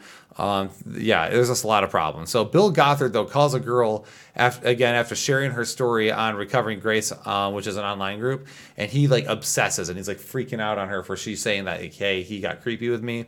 And this just reinforces that he is creepy. That's a creepy vibe. Yeah. Someone posts about you and you call them on their phone. Yeah. way to say like I'm. Relax, man. Relax. I mean, the best thing to do is in those situations probably pretend like you don't see it and not pay it too much mind. But when you're freaking out like that, you're just kind of giving it ammo. You're saying it's true, or you're throwing gas on the fire. Yeah, because if it was actually slander, he'd call a lawyer. So here's some other quotes from this episode. They think the way they live, everyone should live like that. Well, here's the thing. Technically, most people think that about themselves, including the progressives on this show. In fact, remember that clip we showed earlier from Jen with Fundy Fridays? She's telling people that it's wrong to live the way that these Fundy Christians do. So therefore, she's saying you should live more like me, because she's saying that the Christian sexuality teachings is harmful. Well, so you're saying you should be like me, right? Like, we're all advocating for people to live like us. So I always find that to be a weak argument when someone's like, well, you just want to, like, whenever I talk about abortion, well, you just want to enforce your values on the rest of society. Like, and you want to do the same thing. That is what a shared society is coming up with shared morality that we can hold each other to, so we can have a functioning society. Absolutely. So then they talked about, what was that, the Joshua generation, which was an elite strike force of Christian homeschool graduates. That's what you were saying earlier. Like, their connotations about homeschool are just a little bit exaggerated. Yeah. So statements like this. Have you met homeschoolers? Elite strike force. They keep like showing like military training videos and stuff like that. I'm like, is this really IBLP, or are these just like other people just doing training? Have you seen how uncoordinated homeschoolers are? I'm just asking. Okay, I know because I'm one. No, the thing that cracked me up on this was because, like, in the earlier episodes, they're like, yeah, these Christian homeschool kids are so dumb and ignorant, and they know nothing. And then next thing you know, in like fourth episode, like this homeschool strike force team is infiltrating the government and operating in high levels of government efficiency. They're to taking take over the everything. world. I was like, so what, are homeschoolers dumb, ignorant people, or are they really, really efficient people and can infiltrate your government and take over from the inside? I don't know what message you're trying to say, but I'm getting this idea you're just trying to say that homeschooling's bad. Yeah.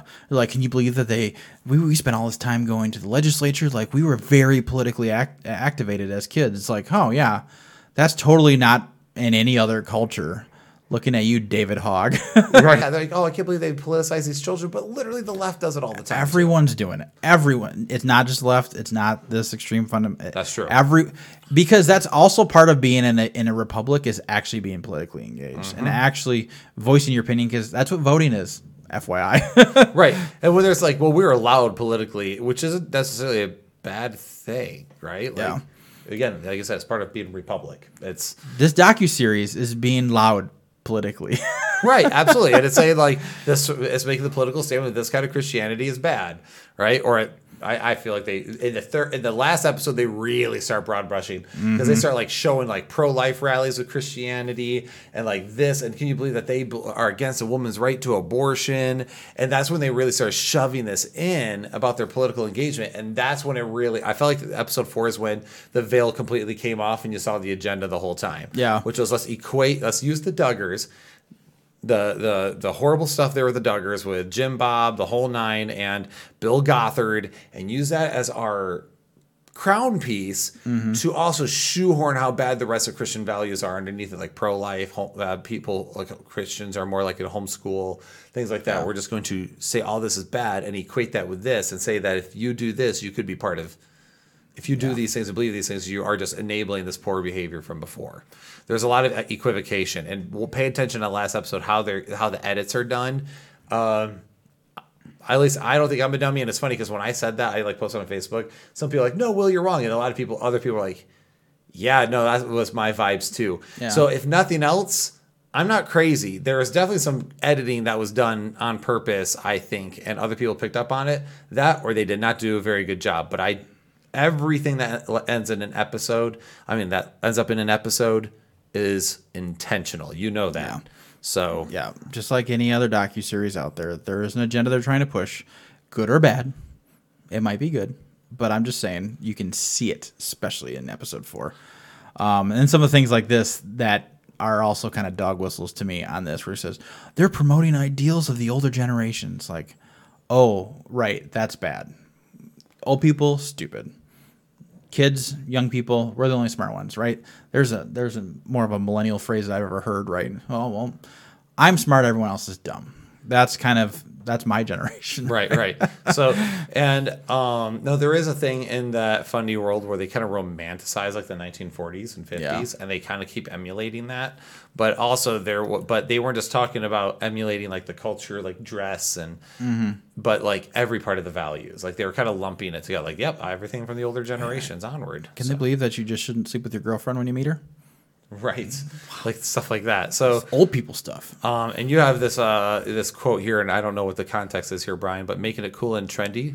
What is that? Yeah, this is the same context. This is in the context of the Christian influencers, like, oh, they're trying to make it cool and trendy. This is talking about Paul and Morgan and some other YouTubers that they call fundy, who are most definitely not fundy whatsoever.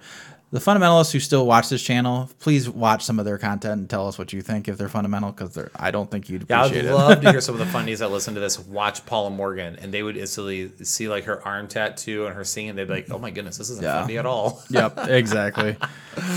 So again, just because you don't like Christian values doesn't mean that others can't see them, like them, and promote them. Like, okay, we understand you don't like Christianity, and you're using this as your kind of example of all of it. But like the pro-life issue is not just an IBLP issue, and it's not just a fundy Christianity thing. Unless you're going to say Catholics and all of them are just as fundy. Yeah. And the idea of sexual, non-sexual promiscuity, sexual chasteness, which I think is a better word than purity, being sexually chaste and controlled is a better word for it. That's not a fundy thing. That's a Christianity thing. Yeah. Always has been. As well as other religions too. Looking at you, Muslims. So Jim Bob, I think, really is shown in episode 4, though. This is a good thing about episode 4, that he really has a problem with the truth. He lies all the time. All for appearances. Remember that appearances thing I mentioned? It's all for appearances. Put that good foot forward. Don't let them see your faults, because then everything's going to come crumbling down. So, so I think Jill mentions this, or no, I think it's his sister. Either way, someone says that he's like, oh no, this thing with Josh and the child porn, look, it was just an ex-con that was working for him. It's all going to be figured out. It definitely wasn't Josh whatsoever. They also talk about technically how Josh did this, which I know exactly what they were talking about when they were saying. They said because he had like some anti-porn software on his computer, and he circumvented it. Well, how he circumvented it, he installed Windows on another partition on the computer so that he could boot it up into 2 different operating systems. He had the normal workface one, and then he had the super creepy, he's a pedophile one, and that doesn't hide it that well. So clearly FBI was able to track that down. But that's how he did it. I know exactly what they're talking about when they said, I was like, oh yeah, that's so easy to do if you know what you're doing. That scares me that you heard that and you're like, weak sauce on how to hide your, what do you, like, are you on the black market, bro? Like, are you selling like RPGs and stuff? And if so, how much are they? Because I want it. Like, really, Brian's just like, look, I run a black market. Okay, I can do this online. Josh, he's an idiot. Trust me. You're such a computer engineer. You're just like, if you're gonna escape the law, you better do it better than that. Yeah, I was like, he's so stupid. He's so stupid. I made it the black market joke because I could not even get to the creepy thing. So you're a black market mob boss. That's what I'm going with. Get on the dark web. He says no one is under. So he's talking to Jill. He's like, no one in our family is under investigation. They put out a public statement about that. They were Josh was definitely under investigation at that point in time when he said that. Another lie. Just trying. I'm sure that same thing. I'm sure they had like a crisis counselor come in. They're like, okay, how do we spin this? And that's how they spun it.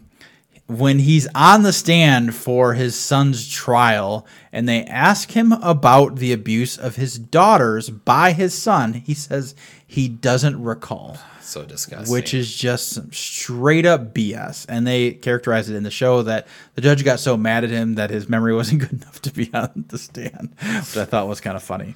But again, he's downplaying the abuse of his own kids. Like, oh, he's out on a ministry trip. So I'm going to speak carefully. There's a situation that has been very close to me and my wife that we've had to deal with other people. I'm trying to be vague here. That this sort of situation came up with somebody, and it was a troublesome time, but everyone found out about it incorrectly. Some people found out about it through the news in the family, Yeah, don't let that happen. It was so horrible. And then it was just still hush hush. No one talked about it. It was super much on the DL.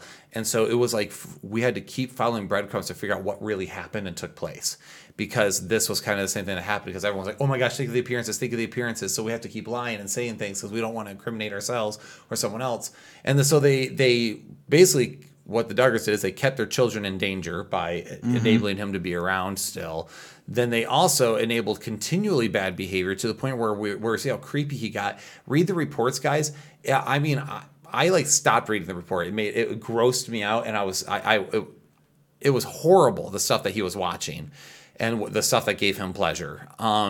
Is disgusting. You get this idea that it's like, dude, this just kept getting worse over time. Yeah. Like what it was amplifying. Yeah, what started with curiosity, explored sexual abuse and curiosity with his sisters, just kept going downhill. Then there's a porn star and prostitutes, and then suddenly where he went. Okay, that could have been prevented too. That continual evil could have been prevented if mom and dad handled it properly, and were less worried about their appearances and more worried about their freaking kids. And a parent shouldn't worry about their appearances for the sake of their children, and especially for the sake of the safety of other people's children. And that's what, like, when it came to what was it, Jim and Bobby, their friends, their daughter was dating Josh, and like he was like, yeah, you're basically you knew that your son did this, and you dangled my daughter essentially as a carrot, and then like the fact that he admitted it, so it just shows that Jim Bob is a piece of garbage, like he really is, and he's not doing his family any favors. No, and it was all about fame and the quote ministry. By ministry, I feel like it's just the cult of personality and fame and fortune that he was making. That might be a cynical take, but that's my current take. Or what may have started off with good intentions became corrupted quickly. Yeah. So anyway, they seem to insinuate also that the Roe v. Wade decision, enough of that for a minute, I'll go on tangents later, but they seem to insinuate the Roe v. Wade decision being overturned in 2022 is a kind of a result of the Joshua generation created by the IBLP. Did anyone pick up on that? Or was that just us? Yeah, it's like, they're saying, they're putting people into all these different layers of government, and then 2022 happens and Roe v. Wade is overturned. Are you saying that Bill Gothard and Jim Duggar are the reason that got overturned, and it wasn't because it was a garbage decision in the 70s and there was finally some decent judges on the Supreme Court? They're like, no, we're throwing this crap out. Right. No, they had to conflate the two because, again, it's a bunch of progressives that are putting this on, and they very much hate pro-life and they want the right to abortion. And so that was how they're trying to conflate this. And again, this is the bait and switch of crazy fundamentalists, normal Christian values being pro-life, and so it all see they're the same. So exactly. So a couple things. So then they essentially say because of what the Duggars did and how big they got in media, they paved the way for the rest of Christian media and Christian influencers. And I'm like, dude, do you know how many other Christian influencers were in the world before they were around? Yeah. There's a lot of other Christian, like, big names before the Duggars, okay? So somehow contributing all Christian YouTube and influencers to the Duggars is just silly. Yep. And they pulled up Paul and Morgan, this big Christian YouTube channel, which, like I said, I'm not big fans of them. I've barely watched any of their stuff. Personally, like you and I said, we find it a little cringe. But it seems like it's very much personality vlogging with Christian-ish values, with a married couple who sounds like they've had some different struggles and they're very like open about it, maybe too open about it. There's a lot of different opinions that fly around. But this is the place for me to give like my whole like Paul Morgan like takedown. Plus I haven't watched enough of their content, probably have an educated opinion. Yeah. But the thing is like, we did watch one of their episodes that they put out because when they were called in to do this, because they're interviewed on the docuseries. Yeah, Paul and Morgan are pulled and interviewed, but they're barely on it. Yeah, they're only, and when you hear the story, they were apparently kind of tentative, and they were like, "Oh no, we just want to get a full 360 view of Christianity and the whole situation." Like that's what the producers said to them. Yep, that's all we want to do. We're not trying to like get a gotcha or anything like that. So apparently, over much consideration, they chose to do it. Apparently, they were all super friendly. They're like, "Oh my gosh, we got along with them so well. We felt like we were friends with them." And they had an over 4-hour interview with them. And they're like, and apparently afterwards, they talked about like their Christian values, probably on abortion and homosexuality and stuff. It sounded like that's kind of what some of the stuff that they're very culturally engaged as far as that goes. Right. So, and apparently some producer or one of the people on the set said, "Hey, you guys did such a great job. If you have any book that's going to be release it like when the time of this comes out. You guys are going to be huge. You guys did such a great job at showing a better balance." And then when the show comes out, they're like, yeah, and then all these Christian influencers came up with this crazy fundamentalist cult stuff. Then they have Jen from Fundy Fridays like throwing them under the bus and showing Paul and Morgan. And you're like, so they had them in for an over 4-hour interview, said they were going to do all these things, and then instead they used them as a footstool and just to prop up the rest of the message. They just conflated them with all the Duggar stuff. It's like, come on. Yeah, and it's like, dude, if you know them, they're not like the Duggars in that sense. Now, like, it sounds like they saved their first kiss for certain things. Like Paul saved himself for marriage, where she did not, and she apologized. Yeah, there's a lot of drama there, like a lot of like personal life stuff there. But it was just mind numbing to be like, oh my goodness, see right there, that proves the fact that they have people friends who were in the industry, and they're like, oh no, that was very much intentional. They wanted you to be comfortable so they could basically take clips if they wanted out of context and use you however they wanted you to push the agenda. And the agenda was IBLP was bad as an extreme form of fundamentalism that creates cults. The Duggars are one of those cults. The Duggars are actually living a lie. They're just shiny, happy people with a bunch of evil skeletons in the closet who paved the way for all these other people who you might know, and all these other people that you might know are just as bad as them because they hold the similar values. That was the string that they tied, and was like, therefore, evangelical Christianity and fundamentalist Christianity is equally bad. And if you watch Paul and Morgan, by the way, I don't get Fundy vibes. I get I get very much like evangelifish vibes. Yeah. You know what I'm saying? Like just not like hardcore evangelical, but like evangelifish, like kind of a little milquetoast and simplistic, but I don't think that they're we've engaged with fundamentalists, and they are not that. Right, exactly. Like I was just like, I have problems with some of this stuff that they do and say. And shame on the Fundy Fridays girl for grouping them together, because she knows what fundamentalist Christians are too, and knows that that's not them. But she has a vendetta against those two. Right. And she has content upon content. She knows where they went to school, the name of their child. She knows everything about him. It is weird. Stalker alert. It is really weird. So this should also show, and based on that clip that we showed earlier also of Jen, that should also kind of tell you a little bit of her mindset in regards to these things. So again, Paul and Morgan, they're not even IBLP. They said they didn't even know what it was. And yet they get lumped in with it. Yeah, Paul said like he asked his parents, like, oh yeah, we kind of interact with that a little bit, but it was too crazy, so we didn't do anything with it. And like Morgan's like, I don't even know what that is. Never heard of it in my life. Yep. What I'm getting to here is that they're just conservative Christians. Apparently they have a Pentecostal background is what I was picking up on. So they probably are like Pentecostal holiness, so like a conservative Pentecostal vibe. I could be wrong, but it seems to fit from what I've seen. But I don't think that they have any ill will or anything. I just think that they're pretty conservative. And like I said, I have some issues with some of their stuff, but it's not like... Yeah. I mean, whatever. I could nitpick most anybody, and most people probably could nitpick me. They probably are doing it right in this episode as we speak. Yeah. Yeah, you can nitpick if they're most anybody. Fundy, then we're Fundy. Right. We're not Fundy. Well, we've been called Fundy by... It's funny. Progressives call us Fundies, and then the Fundies get annoyed with us because we're not Fundy at all. We get called Trendies. Yeah. It's whatever, dude. I guess it depends what extreme camp you're on. Avoid your pendulum swings. Yep. So anyway, let's see. If you were to... Oh, that's we already said that. If you watch any of their content, you'll notice they're not Fundy. One of the things I just thought of at the end of this is episode 4, right?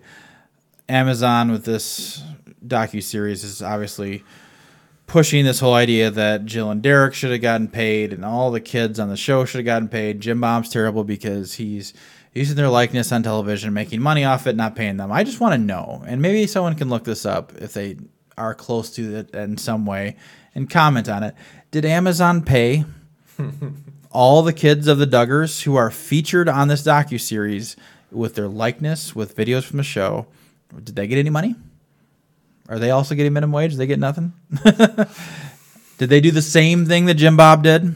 doubt. I hope they paid them. I doubt that they did. Yeah, I bet they paid Jill and Derek for coming on as like interviewees, but and they may have had to pay TLC for some licensing. Right. So doubt. So I just find that to be kind of funny. Also, apparently, several women sued Bill Gothard for his alleged sexual assault against them. The case is thrown out due to statute of limitations being run out. So they run this. They kind of characterize this as like a David and Goliath situation. Yeah. Like, well, these victims tried to go after Bill Gothard, and of course, everyone's against them, and it gets thrown out. It's like, well, the statute of limitations was run out. Didn't the lawyer go, oh, well, this is too long ago? Like, this isn't going to work. So it was just a legal problem that they couldn't overcome, and they just kind of, I thought, characterized it poorly. Yeah, and then Bill tried to countersue them, which is jacked up. Yep, and he lost. Congratulations, Bill. Which is good. But, I mean, it's just one of those things where it's like, this is why, it's important not to wait 400 years before you make an accusation against somebody, because there are statutes of limitations. And then there are things that the longer the time period, the more questions that come to mind, like why are you waiting to 25 years later, things like that. So it's just why, and I get it, being a victim, as of someone who's been a victim, it's really hard to talk about it when it's fresh. You're processing yourself, so I get it. Like it's a tough situation. I'm inclined to believe the accusations just because of the culture that that sort of thing is rampant in that culture. Like we were saying earlier, it's not like they're raising little predators because it's not what they want, but it is a culture that enables it, which I guess it's a consequence of that culture. So I guess I should go on my tangent. Go for it. Okay. All right. So this is something I was waiting until the end to kind of talk about. So one of the things that this show really focuses on is Josh Duggar, rightfully so, because it got crazy messed up. But one of the things I hear all the time is, why does this always happen in such conservative circles? Because conservative circles are so sexually chaste. They're so sexually conservative. How do these things happen in those? And the general narrative, so to speak, is this: well, it's because they act that way so they can control you and sexually abuse you. And that isn't necessarily true. I'm sure that it's true for some. It does provide an environment for abusers to run rampant. Because if you are unquestionable authority and the pastor or the man of God or the father or even an older brother are these unquestionable authority figures whom you aren't to question, well, that's going to open up doors. Yeah. And then also, if you're not allowed to talk to people about it, and especially if you're not allowed to talk about sex at all, right? Because Dr. Jordan Peterson has talked about this, and others have talked about this, the way sexuality develops. And men and women actually develop sexually in different ways and at different times. I could talk a little bit about how men kind of have a tendency to imprint, which means that usually their first sexual experience is what gives them the first initial click, which is why a lot of times sexually abused young boys become abusers when they're older, because they are repeating that imprinted behavior, because what was done to them, they do to others. That sexual imprint, also why if they're 9, 11 years old, which you're hearing about where these boys were first exposed to pornography, that's when they latch onto it. And then that's why they have issues with addiction to it their entire lives, which is also why Pastor Mark Gungor talks about this, where he was talking about how his wife complained that he never really wanted to sleep with her. But when they would travel and go anywhere, he'd become like a sexual animal. Well, apparently what he did a lot in his younger years was he'd meet up with girls and take them to a hotel and hook up with them. Well, he imprinted that. That's a behavior he imprinted. Yeah. So men have a tendency to sexually imprint. That's one of the things. Women, they have not to sound stereotypical, but there is an emotional aspect, because the same hormone they release while breastfeeding is the same hormone they release while having sex. And they've shown that the more partners they've had, the less their body releases that same hormone. So they can't even get the same buzz and attachment to the man that they used to have. So these are just some studies that they have shown. Now, that out of the way, let's talk about the culture for a minute. So in these fundy cultures, you cannot talk about sex, right? So sex is not something to talk about. If they say the word, they whisper it. Sex is not talked about. So your kids hit puberty and sexual feelings and desires start cropping up. You can't talk about it. If you talk about it, you're a pervert. I remember as a young boy, it was put all the time, and many of you guys who were raised in a funny environment could probably relate to this. As a young man, it was like Well, men, you have to find a woman. To be a real man, you have to be a dad with a job, and this is what it means to be a man. Yeah. But also, if you talk to a girl, you were dirty, creepy, and wanted to take advantage of her and just wanted to have sex with her. You were only there for one thing, and you are not allowed to talk to the girl because you're just a creep. So then it put you in this constant situation of like, okay, I'm supposed to be doing these things, but if I talk to the girl, I'm considered a womanizer, apparently, just for trying to date a girl. Flip the script to girls. If a boy talks to you, he's interested in you. And then you're told, like, well, boys, men, all they want is sex. So when a girl gets talked to from a boy, they have an adverse reaction of, this guy just wants to have sex with me. Well, now because this guy just wants to have sex with me, now she feels gross about it. And so what happens, there's why in these marriages, a lot of times you'll hear of like girls who feel gross after being married because they were taught that sex is such a gross thing and that men are perverts for wanting it.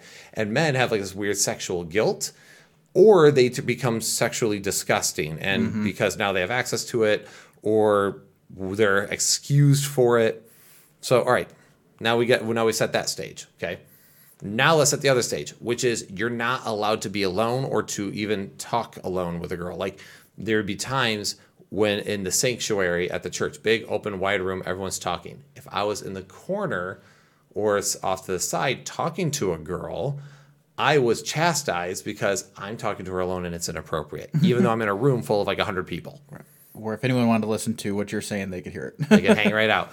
So what would happen all the time is like, so I can't, so you're a young man, you're interested in girls now, you go to talk to them, you're chastised for it. You're told you're a pervert for wanting it. But then you're also told you have to marry a girl and have children and do all these things. You know what? So what is your sexual outlet? You have none. And by the way, talking to the opposite sex is a sexual outlet. It's the first. It becomes one. It becomes one, right? It's the first step to a sexual experience, right? In order to get the girl, you have to talk to her. In order for her to have a sexual experience, she has to talk to the man. So it's sexualizing all these things that are not sexual typically. So now what it is like, okay, well, if you're talking to her, you just want to have sex with her. So what happens? Brian, don't think of an elephant. No. What are you doing right now? A lot of Dumbo. You're thinking about the elephant Dumbo. Listeners, don't think of an elephant. Now everyone's thinking about an elephant, right? So if I'm going, well, you want to have sex with her, don't think about sex. What am I going to do?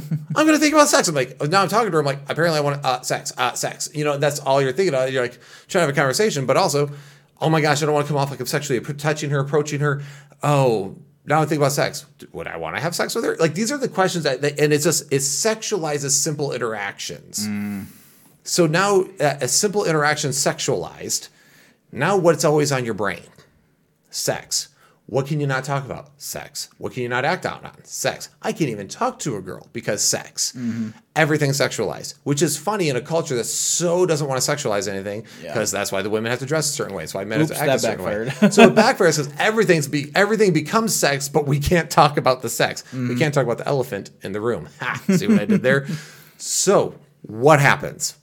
You have a family that's got a bunch of kids, which means there's not nearly as much supervision. Right? It becomes just order. Like they even talked about a buddy system in the show because there are so many kids, it's overwhelming. So you have this family, now a bunch of kids. We have kids who are raised in this environment where everything's sexualized because careful, right? But also you can't talk about it because sex is bad. Well, now you have a young man who's starting to who develop sexual feelings, and it is known that testosterone is a sexual aggressor, right? That's the whole thing. Like men tend to be the sexual aggressor. They're the ones who, and not necessarily in rapey vibes, but like in the sense that I'm going to be the one usually who first approaches the woman. Not all the time, right? There's always exceptions to the rules, but this is the tendency. So boy starts getting sexual urges. Can't talk about it. He can't talk to the girls about it. He can't go talk to a girl. He can't even get to know a girl, right? And even innocently can't get to know a girl because sex. So what happens? Well, he's now going to explore sexuality, his urges, away from prying eyes. Yeah, in the most secretive way possible. In the most secretive way possible to that which he only has access to. If he doesn't have access to the internet for pornography, what's the next thing? Probably younger siblings. And Peterson has talked about this. Other people, this is a recurring issue in these types of environments. It's not because Christian fundamentalism wants pedos. It's because they create an environment that creates an unhealthy sexual environment to where you act out in unhealthy manners and sex. So he abuses his sisters. Doesn't make it right. Absolutely not. I'm just giving you reasons. I'm giving you how the psyche can work that way. And each person's different, right? Nature and nurture. There's a lot of that stuff to consider. And of course, personal just choice and decisions too. Yeah, because I was asking you this. I was like, okay, so this is unhealthy sexual environment. What is a healthy sexual environment for a kid? Because I was like, that doesn't make sense to me.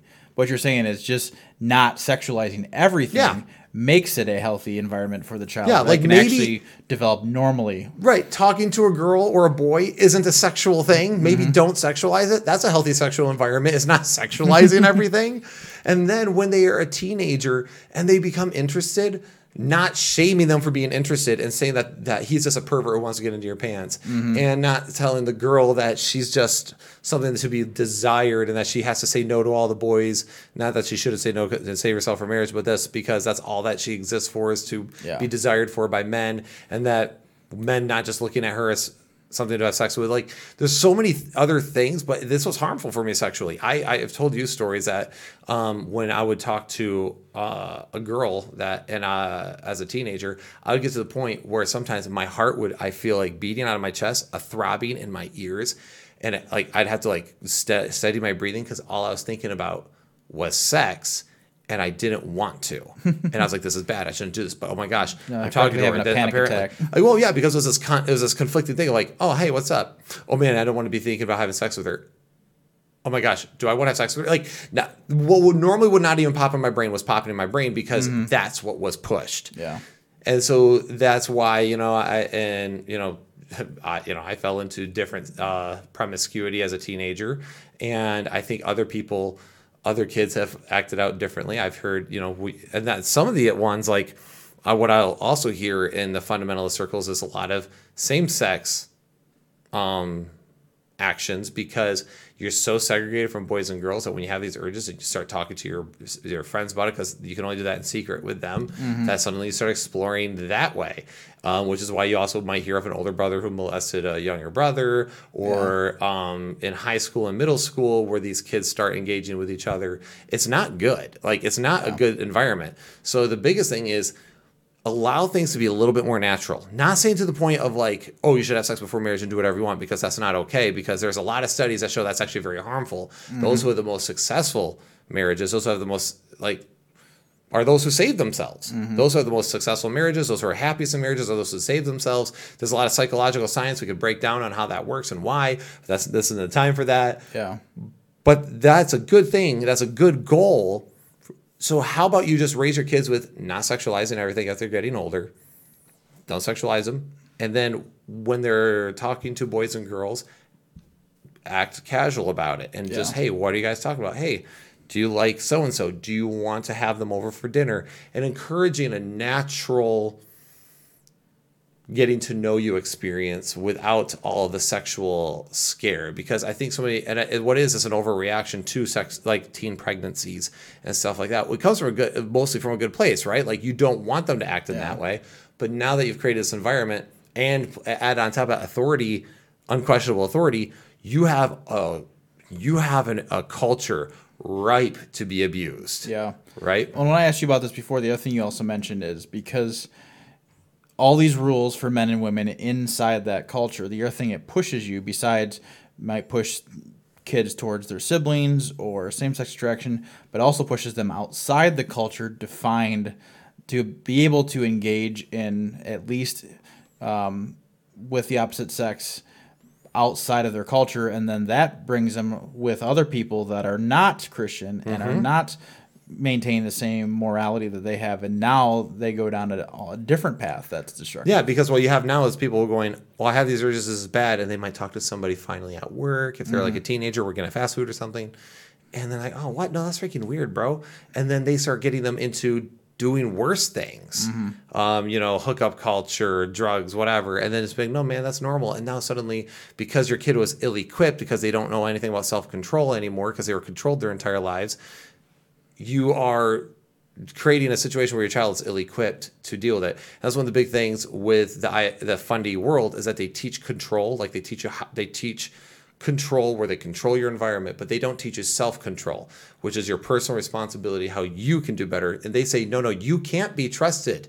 with your own self-control. Therefore, we have to create an environment that controls everything around you. Yeah. Well, what is human nature going to do once you do that? You're going to buck the system, but because everyone's so appearance focused, you can't be open about your struggles, so everything's done in secret, and anything done in secret gets worse. Yeah. Right? And the docuseries mostly just danced around what you said, but didn't actually engage in the actual underlying issue. They just want to throw stones at Christianity, fundamentalism, group them together. If they would actually had someone on the show that could actually articulate it the way you did, that might have actually made a much stronger point and actually help some people that are still and actually in help that some culture. and help some Christians who are in that culture, or just out of that culture, realize what the problem is. Like, why? Because I'm not the only person who has noticed that these type of abuse situations are rampant in these groups. And it took me a long time, because I dealt with some people close to our family that had similar situations happen. And I in my early 20s, I went, why? Right? And I started digging into this, and it's like there's plenty of data and studies on it that kind of show why this happens. And it bothers me that the show didn't do that, because I'm like, dude, that's what's causing it. That's what caused it. Like, because and especially in sexual stuff, because they've even shown, like, in porn studies, when people get involved in porn, it's usually pretty, like, standard pornography. And I'm using standard pornography as very base terms here. Okay, no pornography is normal. Pornography is not a normal thing. It shouldn't be a normal thing. Stop normalizing pornography. Just not the stuff that's going to get you arrested. Right. But what happens is people will say that, oh, I got into this, and then I got a little bit into this, and then I got into this, and then I got into this, and suddenly I was in some really violent, hardcore porn. Yeah. And it's because it just keeps getting worse because you're doing it in secret. There was secret sin begets more secret sin. Exactly. Seems. And it just gets worse because there's no self-control, and there's no one knows about it. It's a secret.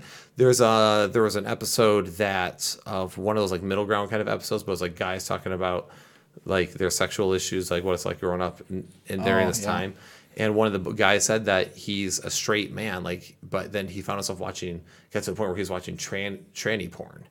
And he's like, I don't know why I got there. He's like, I'm like ashamed of it. I don't know why. And it's like, well, that's why, because once you do something serious, it just gets worse. And unfortunately, sexual sin tends to be, like, one of the worst ways that happens. Yeah. So I'm just like, Joshua Duggar is an absolute creep, and he definitely takes full responsibility. But that's why you will see that happen, is because it creates such an unhealthy sexual environment where everything's so upside down. And all the upside downness is an intent to try to protect. Yeah. And that's the just irony. Backfires. Right. As opposed to going, no, those... Or at least can. Right. Or instead of going, no, those sexual urges are normal. That's a good thing. Hey, that's what encourages you to get to know somebody of the opposite sex. But you must learn to self-control.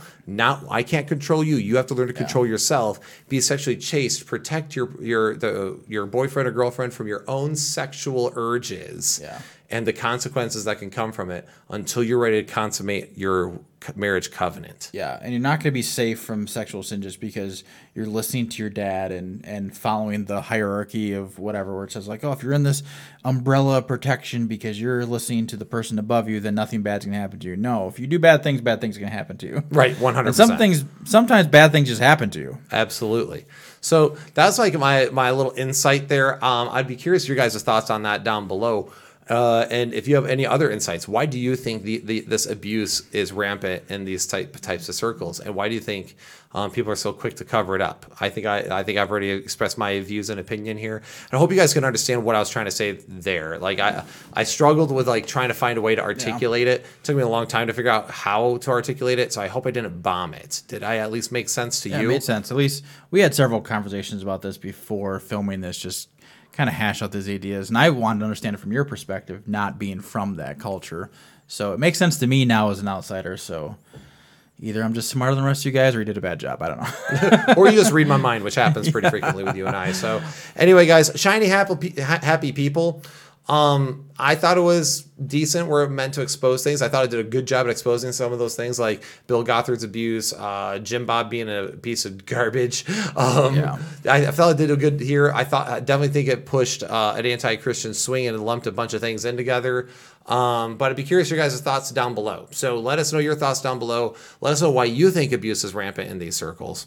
And as always, we appreciate you watching. Don't forget to like and subscribe and all of that. And And Brian, do you have any other things to say? I would just say we're not saying don't watch the show. Just watch it with eyes open. Realize that everyone's trying to put their best foot forward, and there's definitely something they were trying to accomplish in here. I think they accomplished some of the good things. They accomplished well, exposing some of the abuse, exposing some of the issues.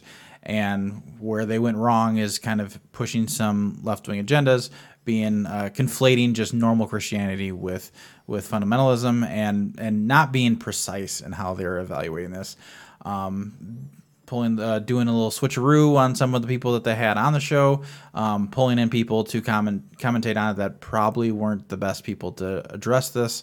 But who knows? I'm not a docuseries producer, so I would have done it differently. But if someone's going to give me a ton of money to go interview a whole bunch of people and push some slant, I guess I'm up for it. No, I'm just kidding. I mean, I guess I'll be dishonest for some money.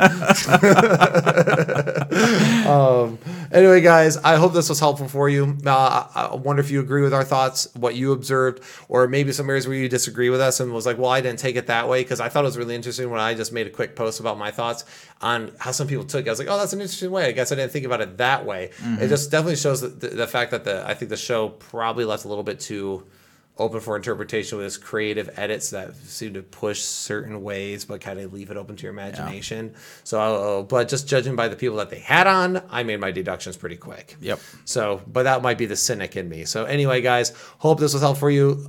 Take care and God bless.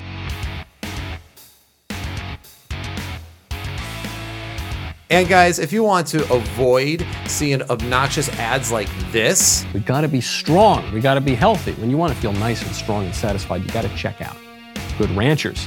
Right now, go to goodranchers.com. Use promo code Knowles. Or that. We also want to thank Free Life Soap, because I don't know about y'all, but I got a new shipment of soap Yes, in. I did. Yes, sir. And it was great. Or this. Hi guys, my name is Will, and I'm here to tell you why you should be a student at Trinity College of the Bible and Theological Seminary. Or that. We'll get to that momentarily. First, I want to talk to you about Daily Wire's most trusted privacy partner and premier sponsor of this show, ExpressVPN. Are you aware that your browsing data is constantly being tracked and monitored? Please support us on Patreon. We do not want to annoy you filthy heretics with any sort of ads on this show. So when you're a Patreon subscriber, you also get access to our apologetics classes and other video content a whole month. You can support us on Patreon for as low as $1 a month.